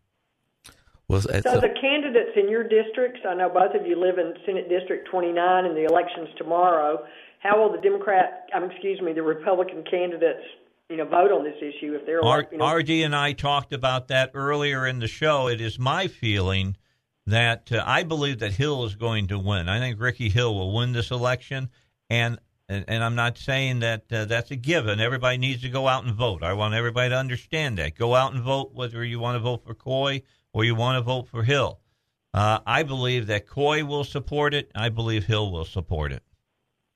That was our understanding by our asking. Well, just to give you guys some encouragement to go do your patriotic duty, I've already done mine when RD ran for that spot. Yeah, and that would have to mean that he supported RD's position of being against the Medicaid expansion. Well, it would certainly not mean that. Well, I mean, I agree with you, Joe. To get elected. You know how these people do. How about the Russellville election? Let's talk about that. Yeah, that's Bob Bailey. Darn sure isn't going to vote for it. Yeah, let me just bring up one more thing. I've been called by, and not by the ones that are in the paper, but I've been called by a couple of very solid. If you had to call on a Republican vote for a conservative issue, that they would vote conservative. But here's where they say they have a quandary. All right, and I want you to hear what they had to say to me. Do I need to take a break? Somebody else got a phone? We'll get to them in a minute. They said to me that, Dave, look, I can vote against this and we can probably hold it up during this session, but the people that we're seeing that are running for these other offices, which are the one that we're seeing in Russellville, the one that we're seeing up in the Lonoke County area, and then later it's going to be Files' old seat in the Senate. Those people are going to vote for this program. So we could hold it off and make them force them into a special session, and they'll be able to pass it with no problem whatsoever. And I've cost the taxpayers $50,000 to $70,000 for a special session. What do you think I should do? And that's what they asked me. And here's what I told them: you're damned if you do, you're damned if you don't. You're going to get hit from one side if you vote against this program. You're going to get hit from the other side if you vote for the program because you think that you're going to save the taxpayers money. I said I wouldn't want to be in your position. I would. Yeah, I would too. That's a no-brainer for me, Dave. I mean, you're talking about $2 billion versus $50,000. No, but wait, Joe. If you know, are you kidding me? No, Joe, wait. You know that you're going to lose in the end. Okay. Well, do you? But let me tell you what I think that you can call it. Today, Yes. the legislators today need to think about, as they know, this thing is going to change by the federal government. Arkansas is running behind, just trying to make sure that we get as much as we can from the feds, and we don't want to run our own state. We just want to react and just be there with our hands out. I would prefer to have these people who have stood firm against this policy to retain their integrity and their position against it and be ready to lead us out of it to a solution, because that's what they need to be looking at. What's a solution for where we are now? You know, the gravy from this program is behind us unless you're an insurance company. Arkansas has seen its better day for it. You know, it makes us money. It made us money. It is now costing us money. Lead us out of this, please. And I think the only people who can do that are those who have stood firm and voted against this program. Well, and by that same logic, though, if Democrats had, or others had the majority and they were going to vote for unfettered abortion, then you might as well, because it's going to happen anyway, so you vote for abortion with them? Is that what you do? If I guess it comes down to you can hold it up, but you're going to lose in the end, Joe. Well, let's consider the abortion issue. We could have also, I used to work with Eagle Forum back in the day when, there were 2 or 3 pro-life legislators and senators. We could have all said, hey, let's just be for abortion. It's going to happen anyhow. It's the law of the land.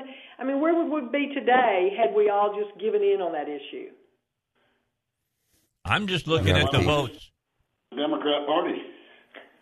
Well, I tell you what, when I have to look at the votes, I want to be able to go back to the voters that supported me and knocked on doors, and I told them that I stood for smaller government and less federal dependency, and look them in the eye and say, I did what you told me to. All right, let's talk to Vince real quickly.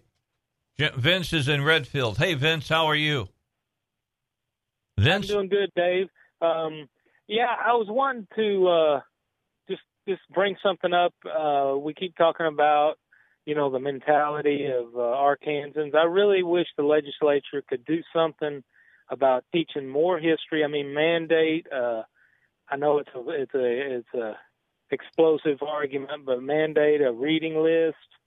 And the only way we're going to get people to be rugged individuals is to teach them and to be proud to be Americans. I've got a boy in college and one in the 7th grade, and it just infuriates me how little American history they teach.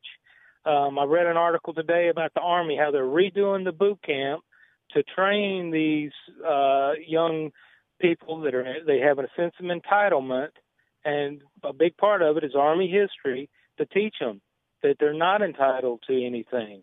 When you guarantee somebody something, you're guaranteeing taking it away from somebody else. Amen. All right, Vince. Appreciate your call. We got to get a break in. Joe, Brenda, I'll be right back with you. It's the Dave Elswick Show, 96.5 FM, The Answer. Conduit for Action is our special guest during this hour. We do this every Monday at 4 o'clock. Brenda and Joe are with us. They're up in Northwest Arkansas. RD is our special co-host today. He's in with us today. Of course, he'll be back tomorrow for the power panel. I've got another caller I'd like to get to. Kenneth is in Little Rock. Kenneth, how are you? We got 1 minute. Go ahead. Yes, I would like to just put in that stick to your guns. If it's a belief, if it's a value, vote for that. Don't give in just because the other side might win in the end. Don't give in just because you might cost the American taxpayers $40 or $50 or $60,000 on a special election. Well, I'll say I agree with what you're saying. However, I will also tell you that I know where a politician stands, because you'll vote and hold up to principle, and then some of the people that wanted you to hold for principle said, yeah, but you cost us money to have a special election, and then they don't come to the poll and they don't vote for you, and that is a legitimate concern for somebody who's a politician. Whether you like it or not, it's the way it is. I got 15 seconds to tell everybody we're going to Fox News, RD. Can you hold up? Yeah. Okay. Yeah. Hey, it's always right to do the right thing. All right. You hold on. We'll be back. We'll talk about Joe and Brenda. I'll be right back with you after we get done with Fox News. All right. If you just joined us, Conduit for Action, excuse me, is with us here on the Dave Elswick Show. They join us every Monday at 4 o'clock. And by they, I mean Brenda and Joe, and they're with us on the phone. R.D. Hopper is in the studio. He stopped by today. I've invited him to be my co-host today, and he's been adding in his thoughts as well. And, guys, we got one more caller. Let me clear off our callers. Tim is in Cabot. Tim, how are you? Welcome to the Dave Elswick Show. Well, thank you, sir. There's a fellow that made a comment earlier about kids being smarter in school or history being taught better. No. He said they're not teaching history. They need to teach history better so the kids will be smarter about it. I don't think it's beyond reason to make junior high schoolers, before they get into high school, pass the naturalization test that immigrants have to. Mm-hmm. Well, you do know that there is a test now that students have to take. That's a civics test, basically, and they must pass it or they cannot graduate from high school in Arkansas. That would make sense. Yeah, I agree. It makes a whole lot. The biggest thing is, since high school is so important, that 4 years, it would need to be, there needs to be a wake-up call before they get into high school, before they hit ninth grade. You know what I mean? Yeah, you know how that'll happen, Tim? I'm going to tell you exactly how that will happen. If the parents at the various school systems show up at their school boards and demand that it be done, then it'll get done. We can't just continue the way we have over the last, 3-4 decades and sit back and let them teach whatever they want to teach to our kids, which is typically a bunch of crap about the United States, and then they turn into good little brown shirts when they go off to college. I mean, we have got to get serious about bringing the school system to be doing what we want them to do. On the same note, I think the teachers should bring to the parents that they need to start disciplining their kids at the house. I won't disagree with that either, Tim. You are right on with that. All right, back to Brenda and Joe. All right, so bottom line is, can I read a couple of things that are very discouraging to me out of this article as well? One is with Flippo. All right, Scott Flippo of Mountain Home won an election back in 2014. It was a runoff against John Burris. A large group of people helped him win that election, and part of it was that he would vote against Medicaid expansion. He says that he doesn't feel boxed in this year to vote against the appropriation. He said things have changed since 2014. If the Trump administration approves a work requirement for some Arkansas Works participants, that would be new as well. Constituents expect him to make sure he has all of the relevant information before he votes. Alan Clark said last week that he has stood against the program for 5 years. At what point do I say, this ship has sailed? I don't know what I'm going to do. He said he is happy about the prospect of a waiver to allow a work requirement for the program. Quote, so it makes it a lot more palatable. I am just quite frankly trying to find a way to vote for it, and I'm not sure I will get there, but I'm trying, unquote. You know, like I said, I had a couple of other conservative lawmakers that kind of had the same effect that these guys have. Do you think what it is they're just getting worn down? I mean, seriously, just worn down by the constant, beating on by the other side? I mean, I'm just asking your all's opinion. Well, Dave, no one wants to be a beginner. We get tired of being against things that the Republican administration and leadership keeps trying to foist on us. it is depressing to be against something in a minority all the time, it seems. But I can tell you that another way they could look at that is there's a lot of people out here working very hard to get them some help in the Senate so that they won't be a minority and they won't lose in a special session. And why don't they just hold on for that?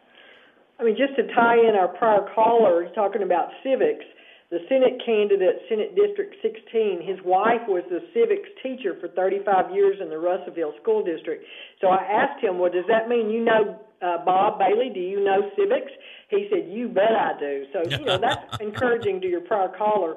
But I think that article was written, even though I appreciate the author, but the tone of that article was written to demoralize those who have stood firm over the last several sessions against this program that most of Arkansas does not want and voted against. I would love to see them recommend something like freezing enrollment or change it to fee-for-service as opposed to using insurance to for the state to have an insurance policy that the insurance companies benefit from, and if someone is sick, they get moved over to the traditional fee-for-service. I mean, just insurance premiums, that's funding our economy, according to our governor, I suppose. But I would, call on them not to be discouraged, and I would ask all the supporters of these guys all these years and women to encourage them and know that words are taken out of context. I mean, we've had several people contact us about the quote from Scott Flippo. Certainly we helped Scott get elected. We have faith in Scott to vote according to his constituents' wishes. We know that district. We know what they want, and we feel like Scott will vote accordingly, just like we believe Alan Clark will do. Have you guys? Nobody needs to be fooled by these tweaks around the edges. I don't know if you'll surely recall Charlie Collins talking about the triggers early on. We can stop the program anytime. Well, that was just a bald-faced lie. Just like last time they sold it on, hey, we have work referrals. No, this work requirement is a joke, and people need to not just hear it, but they need to read for themselves what this alleged work requirement is. It sounds good, but it's nothing. Well, I've talked about that. I've talked to JR about it. I've talked on the air about it. I talked just earlier today on the show with RD about it. It's not tight enough by a long shot. It is just not even close to being tight enough, and it needs to be rewritten. I agree with that. When I've talked to Democrats about the subject, whenever you're talking to your neighbors or anybody else, I've asked all of them, between the taxpayers and the people that are receiving care, that need to be taken care of, is there any reason to give the insurance company 25% of the taxpayer's money in between the hospital and the taxpayer to take care of those people that need care? All we have to do is reimburse, give the hospital tax care credit for their disproportional care the way we were doing before Barack Obama, and we save 50% of the insurance companies. Even Democrats know that we don't have to make insurance companies rich to take care of people that need care. The only people that believe that are the politicians that get a percentage of that 50% that the insurance companies are needing. These people can go to the federal government and get this same program online. The only deal is that the state politicians don't get the money. Well, now, RD, that DSH program is still in existence. That didn't go away. The DISH program, the disproportional share, they still get that money. And I repeat, the insurance companies are nonprofits and do not pay Arkansas state income tax. I just can't repeat that enough times. But nonprofit doesn't mean they don't turn a profit. All a nonprofit means they get paid very well. All a matter of hospital math. Now you got that right. The legislators' relatives on the payroll, and it gets the profit way down. Now, the nonprofit in that context means that when they're organized, they agree to do certain amount for charity. And that's built into their format of what they're going to do. And, yet they want to claim, wait, we're losing money because we're having to do something for charity. It's all part of an interesting system. Well, there is another angle to this as far as, Conduit sees it, and we see this occasionally on Facebook, and some people say this out in the population is that we're always against stuff and we don't come with any solutions. Well, I can tell you that we've got plenty of solutions. We put them out there, but nobody's interested in actually solving the problem with conservative ideas because these aren't difficult. One of the things that could be done, and this is a broader subject that I've been interested in, is why don't we push things down closer to the people?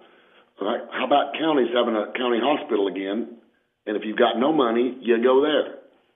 Now, that would be way cheaper than even Medicaid.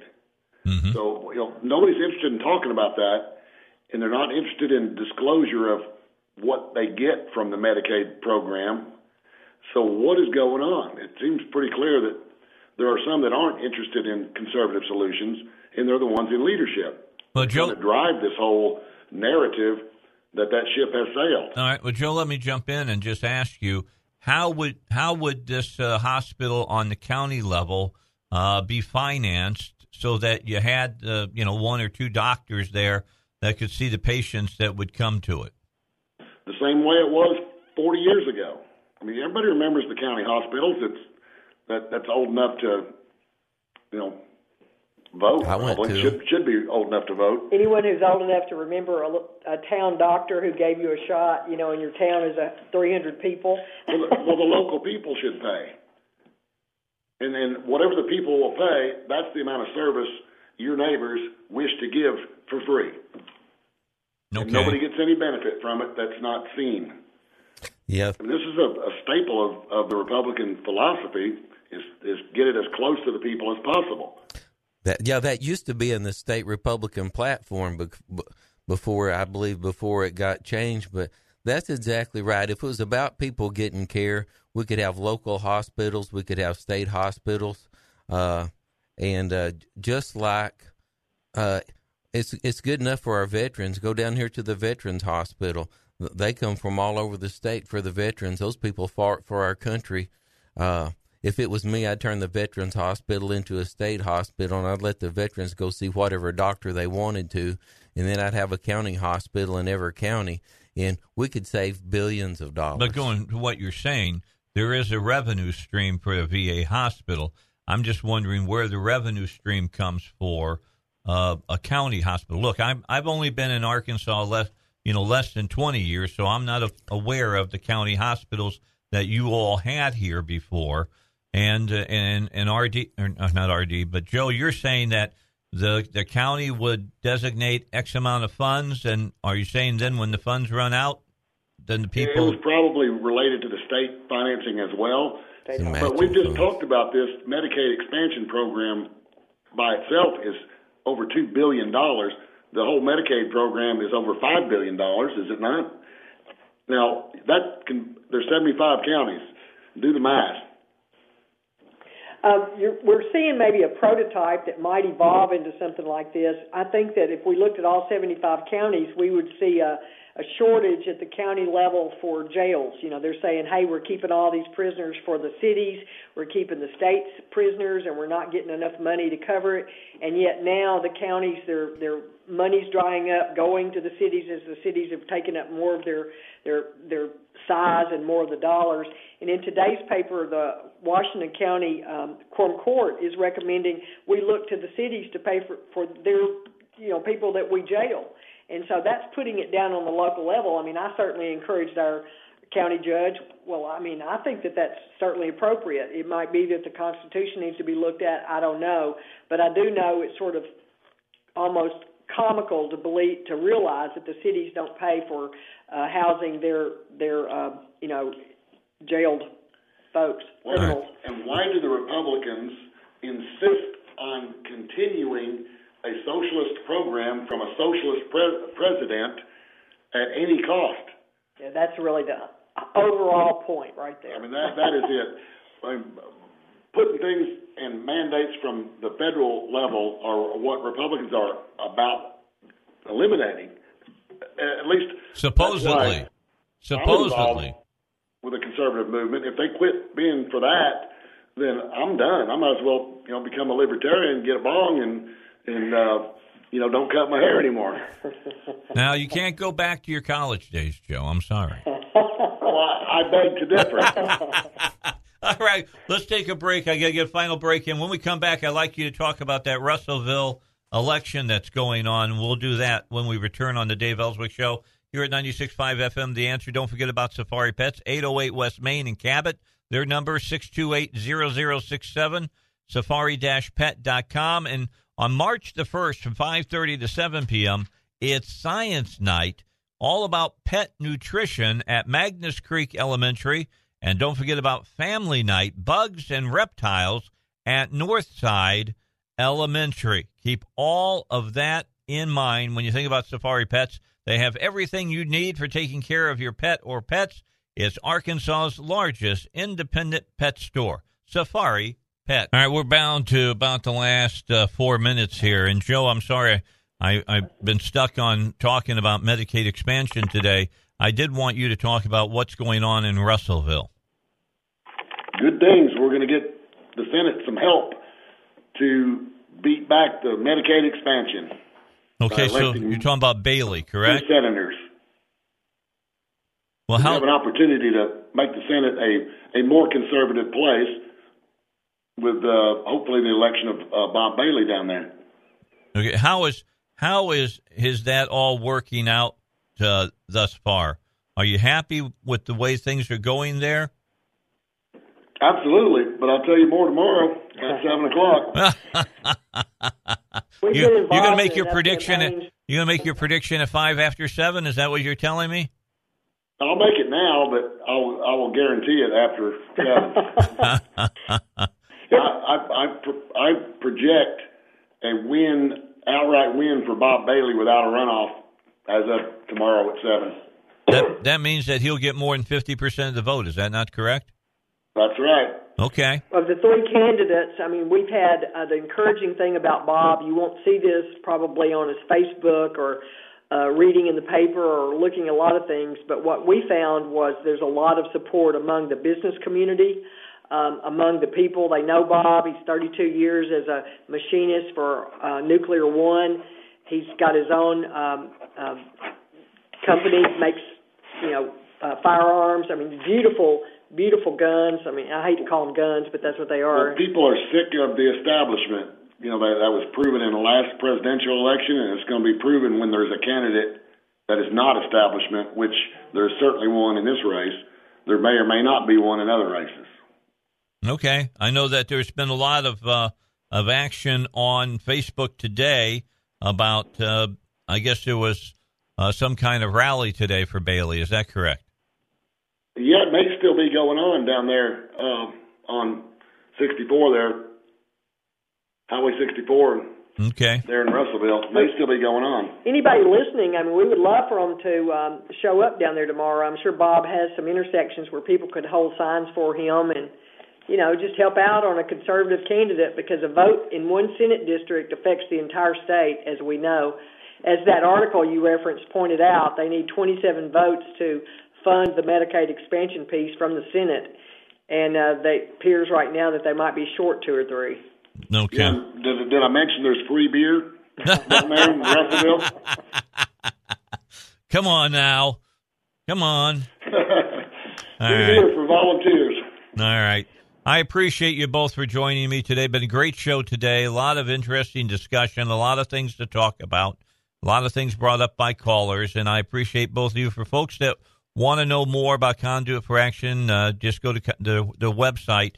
You guys direct them to your websites, Conduit for Action, Conduit for Commerce. Is it it's .org, correct? Yes, sir. All right, easy enough to get to. Do you got a new article up there, Brenda, that they need to look for? We've been actually working more this week on other things and other issues and had some illness. So we're a little slow, but we have so many articles on Conduit for Action already on the current topics. That all you have to do is just Google any of the words that we discussed today. All right, just take a look. Put in Medicaid expansion, spend the whole night reading. That's my suggestion to you. Conduit for Action, org.org or conduitforcommerce.org. Joe, don't grow your hair long yet, and don't buy a bong, all right? Will Well, I'm approaching 60, and that's the cutoff. All right, brother. We'll talk to you all later. Thank you very much for being part of the Dave Elswick Show. Robert Steinbach, our law professor from UALR Bowen School of Law, coming up next on the Dave Elswick Show. Listen up, veterans. If you're a senior wartime veteran or a surviving spouse of a wartime veteran, you may be entitled to an improved pension benefit from the VA. This benefit is designed to help pay for the cost of assisted living and in-home care. As we get older, we may need the assistance of others, and this VA benefit is designed to help pay for that. Call me. I'm Kimbrough Stevens. In my law firm, the Jurist Law Group specializes in helping folks get this much-needed benefit, commonly referred to as aid and attendance. If you are a married veteran, you can receive as much as $25,000 per year, and we offer a no-risk consultation. So call us today and get the benefits you've earned. We have a proven track record, and we know how to qualify veterans for this benefit. Call us at 501-400-8250 or look us up online at Jurist Law Group, Jurist lawgroup.com. Call us at 501-400-8250 or Google me, Kimbrough Stevens, and we look forward to hearing from you. Well, we're into the final hour of the Dave Elswick Show today. Unbelievably have moved along very, very quickly today. My thanks for R.D. Hopper coming in today and filling in as a co-host. He dropped by, and I said, well, come on on. I mean, he does great on the power panel. This gave him the opportunity to really be part of the show today, as he was the only other person in the studio with me, and you got a real good taste of a lot of the things that he believes in, and I really like RD and excuse me, like what he stands for, being a small businessman, putting it on the line every day to day. You know, Joe from Joe's Garage says every Monday you walk into your business knowing that you got to make X amount of dollars if you're going to pay the salaries of your employees and make any kind of profit, pay your rent, pay everything else. You got to pay all the overhead, and that takes a special individual, and I agree with that wholeheartedly. In fact, we'll talk about Sonny's Auto Salvage a little later on in the show. Sonny's Auto Salvage is the company that RD owns. But here in the final hour of the Dave Elswick Show, it's a Monday. That means that we're going to welcome to the show Robert Steinbach. Robert is, of course, a law professor over at the Bowen School of Law. Remember that his opinion is his opinion and his opinion alone, and does not necessarily reflect that of UALR, Bowen School of Law. And just take it from there. I'll just tell you that I'll take his opinion over Bowen School of Laws anytime, just to be honest with you. How you doing, brother? I'm well, my friend. How are you? I'm doing great. Hey, I sent you a story that I want to start off with here on the show. And yes, this one dealing with a teacher who was posting on her own Facebook page and was suspended from her school. Vicki Knox served Union High School in New Jersey, since 2000 as a teacher and faculty advisor, and she began teaching handicapped students 28 years ago. She's an ordained minister. Knox communicated her opinion openly on social media. In 2011, that's going back a few years. We're talking 7 years here. She criticized an LGBTQIA+ promotion featured in the school's display case.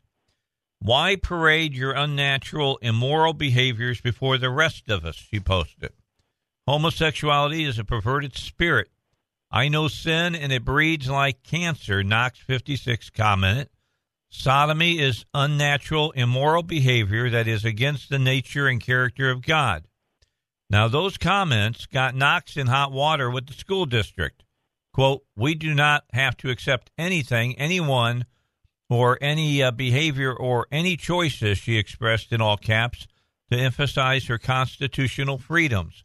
I do not have to tolerate anything others wish to do. I do have to love and speak and do what's right, she admitted. Knox was summarily charged with conduct unbecoming a teacher and suspended without pay. Later, school officials filed tenure charges against her to take away her job security in order to fire her. Included in the school charges were allegations that Knox alerted school officials via email that homosexual teachers were, quote, targeting young and impressionable students for indoctrination into alternate sexual lifestyles. And Knox denied sending any of those emails. Knox eventually resigned in mid-2012 under stress. In 2013, she sued the district for violating her right to free speech and her right to the free expression of her religion. She wanted her job back with back pay and the admission that she was within her rights under the Constitution to express her views on Facebook. She said, her attorney said, these Facebook posts that she made were done on her time, at her home, after school hours, on her home computer, and it was addressing a matter that could arguably be of big societal concerns. Her personal beliefs are what they are her Christian values, and that has nothing to do with hate, said her sister. They're vilifying her. If they knew her, they would not do that, her husband Gene said. The ACLU of New Jersey admitted that though they did not approve of Knox's Christian beliefs, her beliefs and comments are protected by the First Amendment. Eventually, the school teacher reached a confidential settlement on the tenure issue. The board used that against her, arguing her lawsuit was moot because she settled on the tenure issue. But in 2015, U.S. District Judge Kevin McNulty allowed her suit to go forward. Meanwhile, the New Jersey Department of Education voided her teaching certificates. Knox appealed and bargained for compromise to a 3-year suspension. The state agreed last month, has suspended Knox's certification as an elementary and nursery school teacher and as a special ed teacher for handicapped students. The 3-year suspension agreement specifies Knox, quote, did not admit or concede to the truth of allegations, unquote. Teachers who qualify for a disability pension receive about 43% of their average salary. So even the ACLU agrees that she should be able to say what she says on Facebook. Kind of amazing to me that the school system went after her the way that it did. How about what say you, sir? Well, Dave, I think obviously part of the reason you sent this article to me and we're discussing it today is because of the overlap with the issue that's going on at the University of Arkansas right now, where there are attempts to transform the notions of tenure, and what we're allowed to do as faculty members is being under attack, essentially, right? They want to diminish the protections of tenure and tell quite literally the faculty, we can fire you if you're not playing well with others. That's right. Now, does this story that you now read to the audience demonstrate that? Those are the administrators claiming that she's not playing well with others. Mm-hmm. And by the way, I don't have to like what she said, and I don't like some of the things that she said, but she's on her own time, on her own Facebook account, sharing her own personal views, and here it is, a school reaching into her life and attacking her freedom of speech. We've said it time and time again on this show, Dave, and this show really is at the vanguard of First Amendment discussions, I believe. I listen to radio all the time, and you tackle, not only with me, with many of your guests, some of the most important First Amendment issues that are out there today.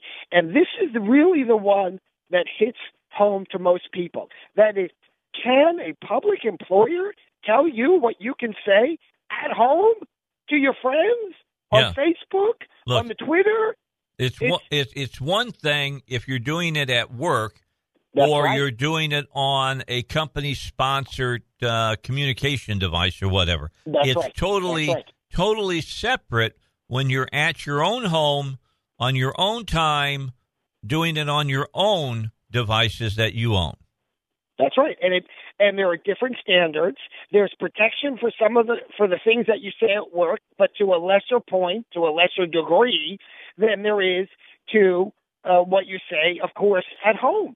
But it shows you every time and it's pervasive in academia. It's not only this school that this woman's situation is in; it's across America. where universities, high schools, elementary schools, those that run it many times, not always, many times are trying to reach into the lives and minds of the faculty and tell them, you must believe, you must say, and you must do as we do.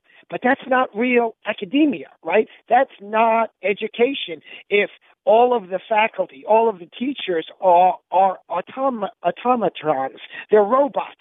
We want people who can think, who can challenge the students and debate the students and debate other faculty and debate the administrators. But that's a messy system, admittedly so.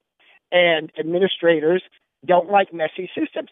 I'll tell you this, if all of the faculty does everything that is exactly in line with the thinking of administrators across this country, it would be far more efficient, but it would be far less education. So that's the question. Are you running a prison or are you running schools? And if you want to run a school, you need to allow faculty to think and say and be as they are. Of course, on their own time and to a significant extent as they educate students. And so she's on her own time making statements, some of which, all of which, I don't care, the administration doesn't like. They're entitled not to like it. They're free not to like it. They're free to share their opinions. But that's not what they want to do. They wanted to shut her up. Yep. And they want, more importantly, they wanted to shut up any other faculty. By the way, what kind of faculty is she? Conservative. Yeah. Conservative. Because conservatives are under attack in academia today. Not because, by the way, that we are the martyrs of the world, we conservatives. We're not. But because the way education has developed since the 60s, it has become a haven for liberals. They have affirmatively discriminated against conservatives, and this is their way of squeezing out every last bit of conservatism. So when you see things like this case, when you see things like the issue of the tenure and academic freedom standards at the University of Arkansas system, think to yourself, are they squeezing out conservatives? And in both instances, in this case, certainly yes. If the proposal that's on the table from the University Council at the University of Arkansas system passes, the answer will be yes as well. You know, the other thing on this, Robert, you may want to address this as well, is how long they have drug this out.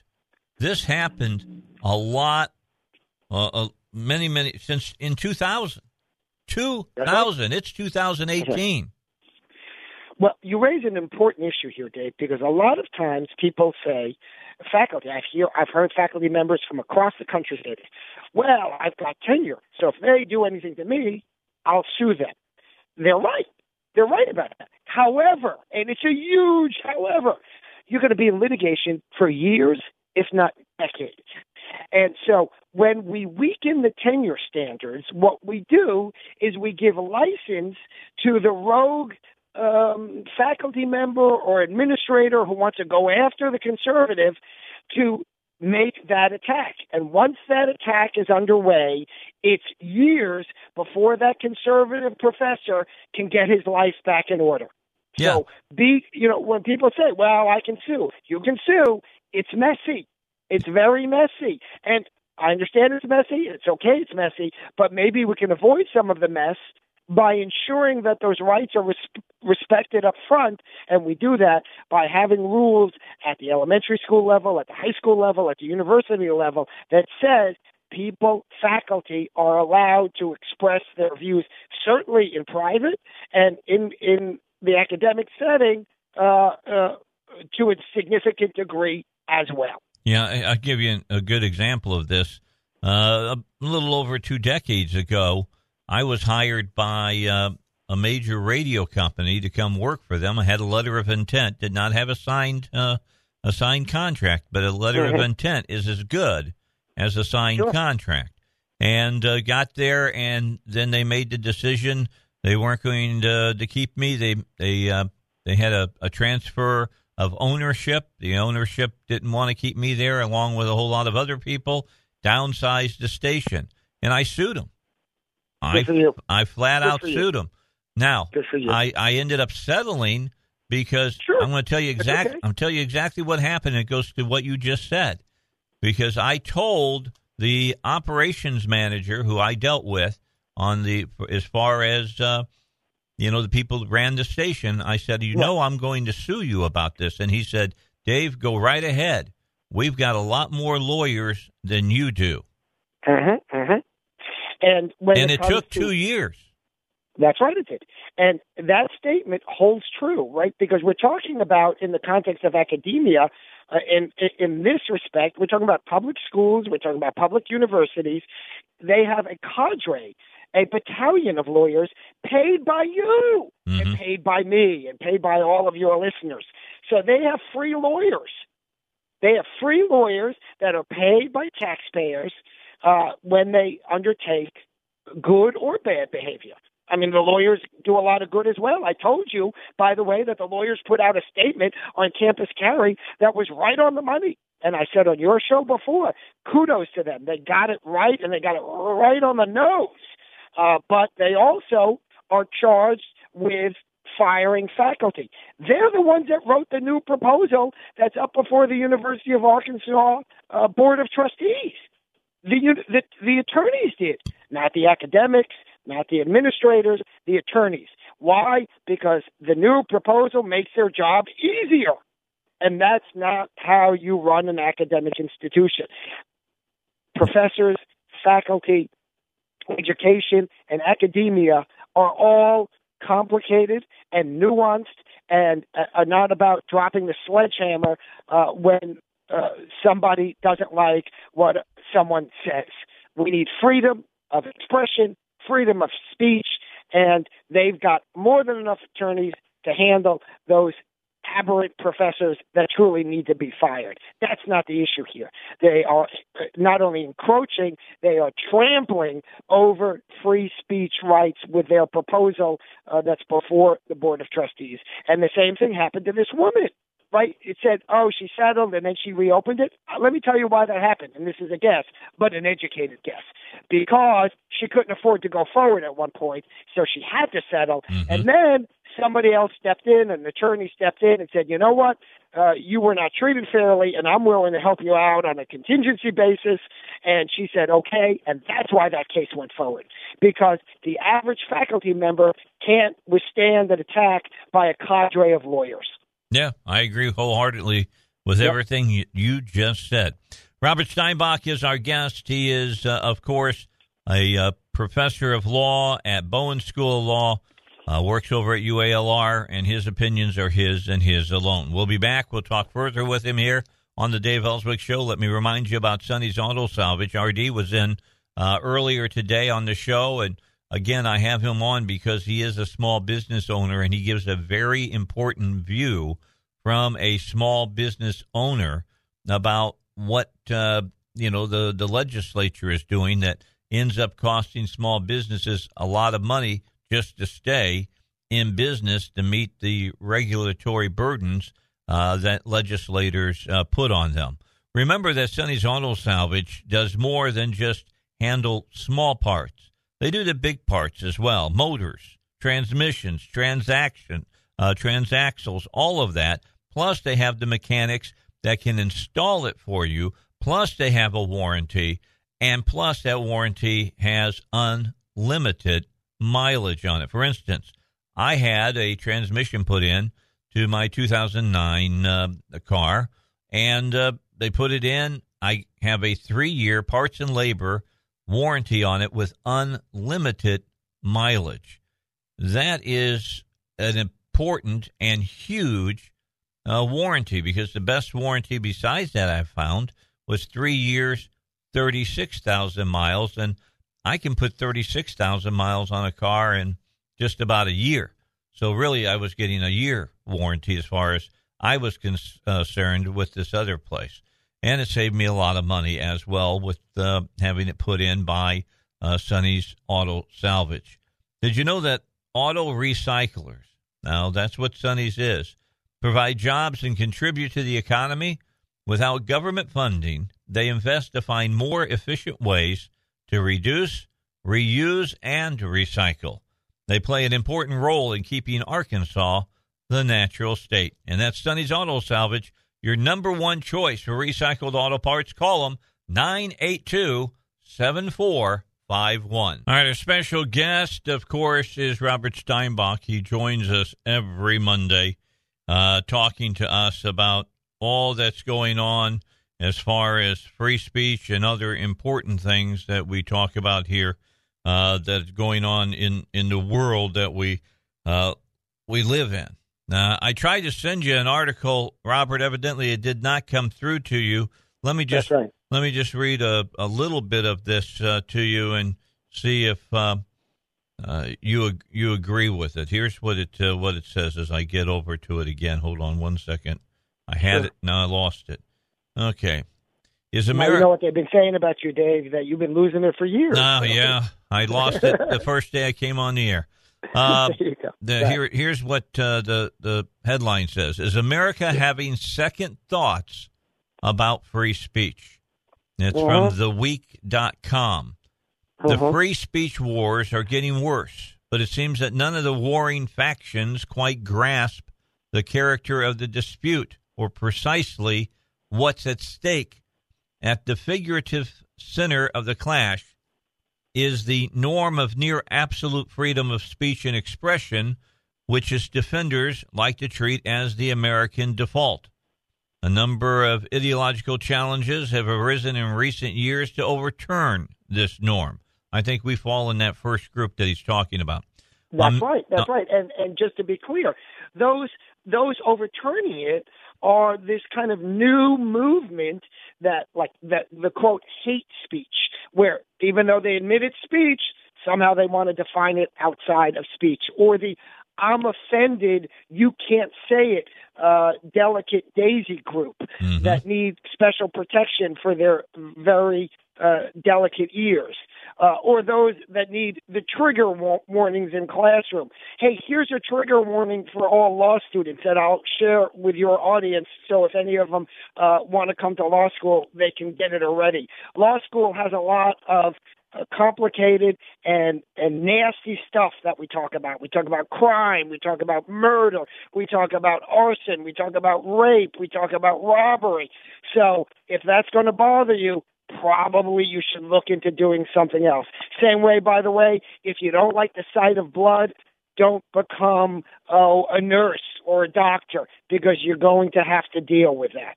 But you're right. So this is a chipping away from the American rule. Okay, so he says that the figurative center of the clash is the norm of near absolute freedom of speech and expression. On many college campuses, however, groups of left-leaning students insist that free speech should be conditional on speakers adhering to explicit standards of diversity and avoiding the infliction of emotional harm, as you've been just talking about, on the members of marginalized groups through the spreading of, quote, hate.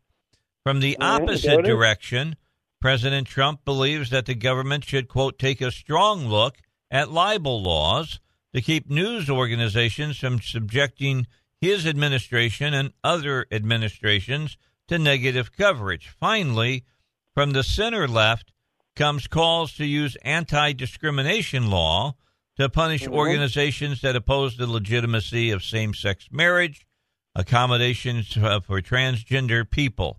If that happens, either by passing new laws that explicitly add to existing anti-discrimination statutes, or by courts treating the members of these groups as protected classes covered by existing law, the result will almost certainly be a significant constriction of speech, as those holding more conservative views will face sanction for expressing them in public. Those are the trends, and each one looks to the others like the onset of democratic decline. And indeed, so we talked about the first one already, right? Because you and I quite literally could have written that article. What did I say a moment ago before the break is that you're at the vanguard of talking about First Amendment issues on your show. This is the proof. this article is reflecting what we've been talking about all along. So we dealt with the delicate daisies. We dealt with the I can't be offended. We dealt with the trigger warnings. We dealt with the hate speech. What's the additional one at the end? That's the we are going to say that you violate anti-discrimination law if you state your view on something. But as we've discussed already on this show in a previous week, but I recall it, that's not what anti-discrimination law says. You're entitled to your view, and you're in fact entitled to share your view. What you're not entitled to do is to direct your statements with actions against an individual or a group of individuals. So that's the difference. You can say, I believe in X, I don't believe in Y. You can't say, you can't be here, or you have to go do something different than someone else because you're a member of this group. That's what anti-discrimination law prevents. It prevents acts. And I've said that before in the show, and the left is trying to do this. They are reaching out in every direction they can to diminish the free speech that the left in the 60s and early 70s not only defended, but created in a sense. Of course, it was written into the First Amendment a couple of hundred years ago, but it flourished under the left, not the right. But now that the left has become a bunch of delicate daisies in many respects, they want to kill in various ways the freedom of speech for that speech with which they disagree. Remember, the left defended the ACLU, the leftist of left organizations, defended the neo-Nazis when they wanted to march in Skokie, Illinois. Nobody in the ACLU believed in what the neo-Nazis had to say. That wasn't the point. In fact, the very attorney that represented the ACLU, with whom I've been in communication, he's a law professor. He is Jewish and comes from a religious Jewish family. And he, as he says, his father taught him the First Amendment is the one that protects all the others. Yep. And if you can't have freedom of speech, then you can't have any other freedom. And you have to protect the freedom of those who say things that you find offensive, things that you don't like, because greeting cards don't need any protection. It's the speech with which others disagree that needs protection. And he disagreed vehemently, needless to say, being Jewish and religious himself, with the statements of the neo-Nazis. And he defended them. And it was the right thing then, and it's the right thing now. Yeah, it's very interesting because it goes back talking about John Locke not being a real major defender of absolute free speech as far as that is concerned. And then talked about another person that made the statement that what we're seeing right now is, after the last about 40, 45 years, the ascendancy of the belief that free speech should be exactly what it says, free speech, a very libertarian view. But he goes on to point out that these other folks are of the liberal bent. Now, libertarian is a classical liberal, where a libertarian is, where a liberal now is not that at all. They are, as far as I'm concerned, totalitarian in viewpoint. That's right. That's right. The modern left wants to impose its views on you. There's no doubt about it. Now, those on the left will say, well, don't conservatives want to do that when it comes to certain moral type issues, shall we say? And there are those in the conservative movement that want to do that. But then the left often points to abortion, and that's a totally different debate. That's not a debate about opposing conservative views on liberals. You can believe in whatever you want. It's about a third party. And so that debate has nothing to do with the imposition of moral views. Absolutely not. Unless you believe that the mere discussion of life is a debate about morality. And I will grant it is in part, but it's much more than that. And the left wants to impose their views of of so many things, it's almost boggling the mind. They want you to agree with their economic view of the world. They want you to agree with their social view of the world. They want you to agree with their ordering view of the world. I sent you an article, Dave, which I'll make mention to, that there was a study in Scandinavia, which, of course, is supposed to be very modern, very liberal. It is. And it said, sure enough, that the biggest factor in the differences in pay between men and women is not discrimination. Surprise, surprise. Meaning, we've been saying this all along. It's the fact that women have children often, not always, and that affects their workplace environment, meaning they drop out of their workplace for many years to raise children, or they cut back on their hours to raise children. And the article aptly said, well, maybe men should do more of this.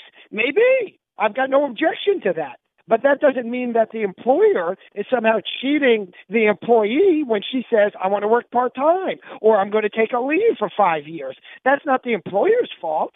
The husband and wife can work that out as they see fit. But don't blame discrimination by employers, because this article is just yet another demonstration that that's not what is the cause of the wage disparity. So when Hillary Clinton waves her hand in the sky, women only make 75 cents on the dollar for men, and it's closer to 80, by the way. The fact is that most of that is because of choices that women and families are making. And that is not the responsibility of the employer, plain and simple. All right. When we come back, we got to get our final break in here.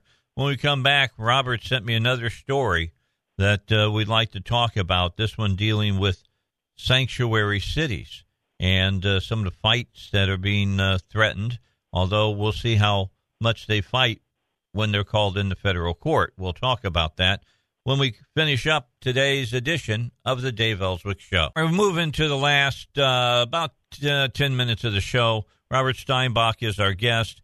He is a professor of law at the Bowen School of Law. Of course, his opinions are his and his alone. Robert, you sent me an article from the Desert Sun. The U.S. Department of Justice threatening the state of California, which has declared itself a sanctuary state for undocumented immigrants. And the U.S. Department of Justice now has issued subpoenas with officials if officials fail to provide documents showing whether local law enforcement officers are sharing information with federal immigration authorities. The Attorney General of California says, well, we're going to give them the information. By the way, this list also includes L.A., Chicago, states of Illinois, and Oregon. But there are other people in this article. One is a senator, Kamala Harris, who said in a statement, it is not in the best interest of a civil society to make our local cops enforce federal immigration law. So does that mean they're not supposed to, enforce any federal law and divert their already strapped resources towards fulfilling a misguided campaign promise by the president? Other mayors are saying that, hey, look, we'll fight back. But then there's people like Barron Browning, a city councilman from Anderson, California, who says he introduced a measure adopted last year designating the Shasta County community a non-sanctuary city, promising it would help federal immigration officials. So the question comes to this. What can the federal government do to these mayors of these cities that are saying we're a sanctuary city, or for that matter, to Governor Moonbeam out there in California, who is saying that California is a sanctuary state? Let's break this down a bit. So there are certain things, cooperation that local law enforcement does with federal authorities that they don't have to do. Okay, they don't want to do it, they don't have to do it. But then there are at least two other categories. States and localities take government money in exchange for agreeing to undertake certain responsibilities. And, of course, federal law is supreme over state law. So if the feds are coming in and they want to enforce immigration, they're in charge. And in those latter two, if the states are interfering with that and the localities are interfering with that, they are violating the law. And the federal government can arrest everybody who gets in their way when they intentionally interfere with the enforcement of federal law. So if these mayors and sheriffs say, we're not going to let you come into our local establishments when you have reason to come in and arrest people that you believe aptly are here illegally, then the feds should arrest the mayor and the feds should arrest the sheriffs. Plain and simple. I don't care if it's an elected official or a law enforcement official. If they are getting in the way of federal law enforcement that is done legally, those people who are getting in the way are breaking the law and can and should be arrested. Plain and simple. I saw that there was, I think, a proposal for a law, or maybe a law, I don't know, that in some either municipality in California or in California entirely, I don't recall, that employers weren't allowed to call the ICE, right, the Immigration Service. They weren't allowed to contact them. Well, guess what that's against? That's not only against immigration law, that's against the First Amendment. The state government can't impede the ability of a citizen to communicate with the federal government. So the feds, in those instances, if a local person did that and got arrested or was attempted to be arrested, the feds should step in and arrest those people who are interfering with federal enforcement of immigration law. This is federal enforcement. By the way, part of that was made clear under the Obama administration when they were griping that, was it Jan Brewer in Arizona was doing enforcement locally of immigration issues. And they said, no, this is a federal issue. We're in charge. And the courts agreed with the Obama administration. So the feds are in charge. And if the locals get in the way of the feds, they should be arrested and prosecuted, plain and simple. All right. So that brings up a very interesting question. If the governor of the state is saying that California is a sanctuary state, can they walk into his office and perp walk him out? Well, it's an excellent question, in fact, because one of the problems is this term sanctuary city or state is kind of made up. So what does he mean by that? Does he mean that they intend to thwart federal law? Or does he just mean, hey, come here, let's all hold hands and eat granola? So, or something in between, obviously. Secondly, is he just saying it? Because you can largely say whatever you want, right? We've talked about that. That's the First Amendment. Or is he actively interfering with the enforcement of federal immigration law? If the latter, let's get him in cuffs. If the former, he's free to go. Yeah, so it's going to be very interesting to see what happens with this. This is going to be up to the Attorney General of the United States, is what you're saying, correct? That's right. But he needs to be, as he has been, vigilant on this.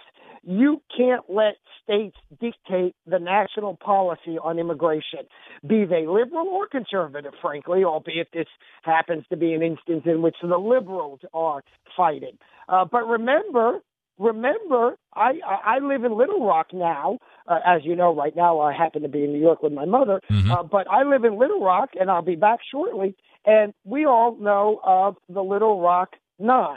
And we know that the federal government said when the state wanted to keep those little black children from going to school as they were entitled to do, the feds came in and said, no, you can't interfere with federal law. This is federal law. So that's what this means. Federal law works to ensure that there's no discrimination like there was with the Little Rock 9, and it also works to ensure that immigration is a federal policy dictated by the president and Congress, not at each local state house or municipality.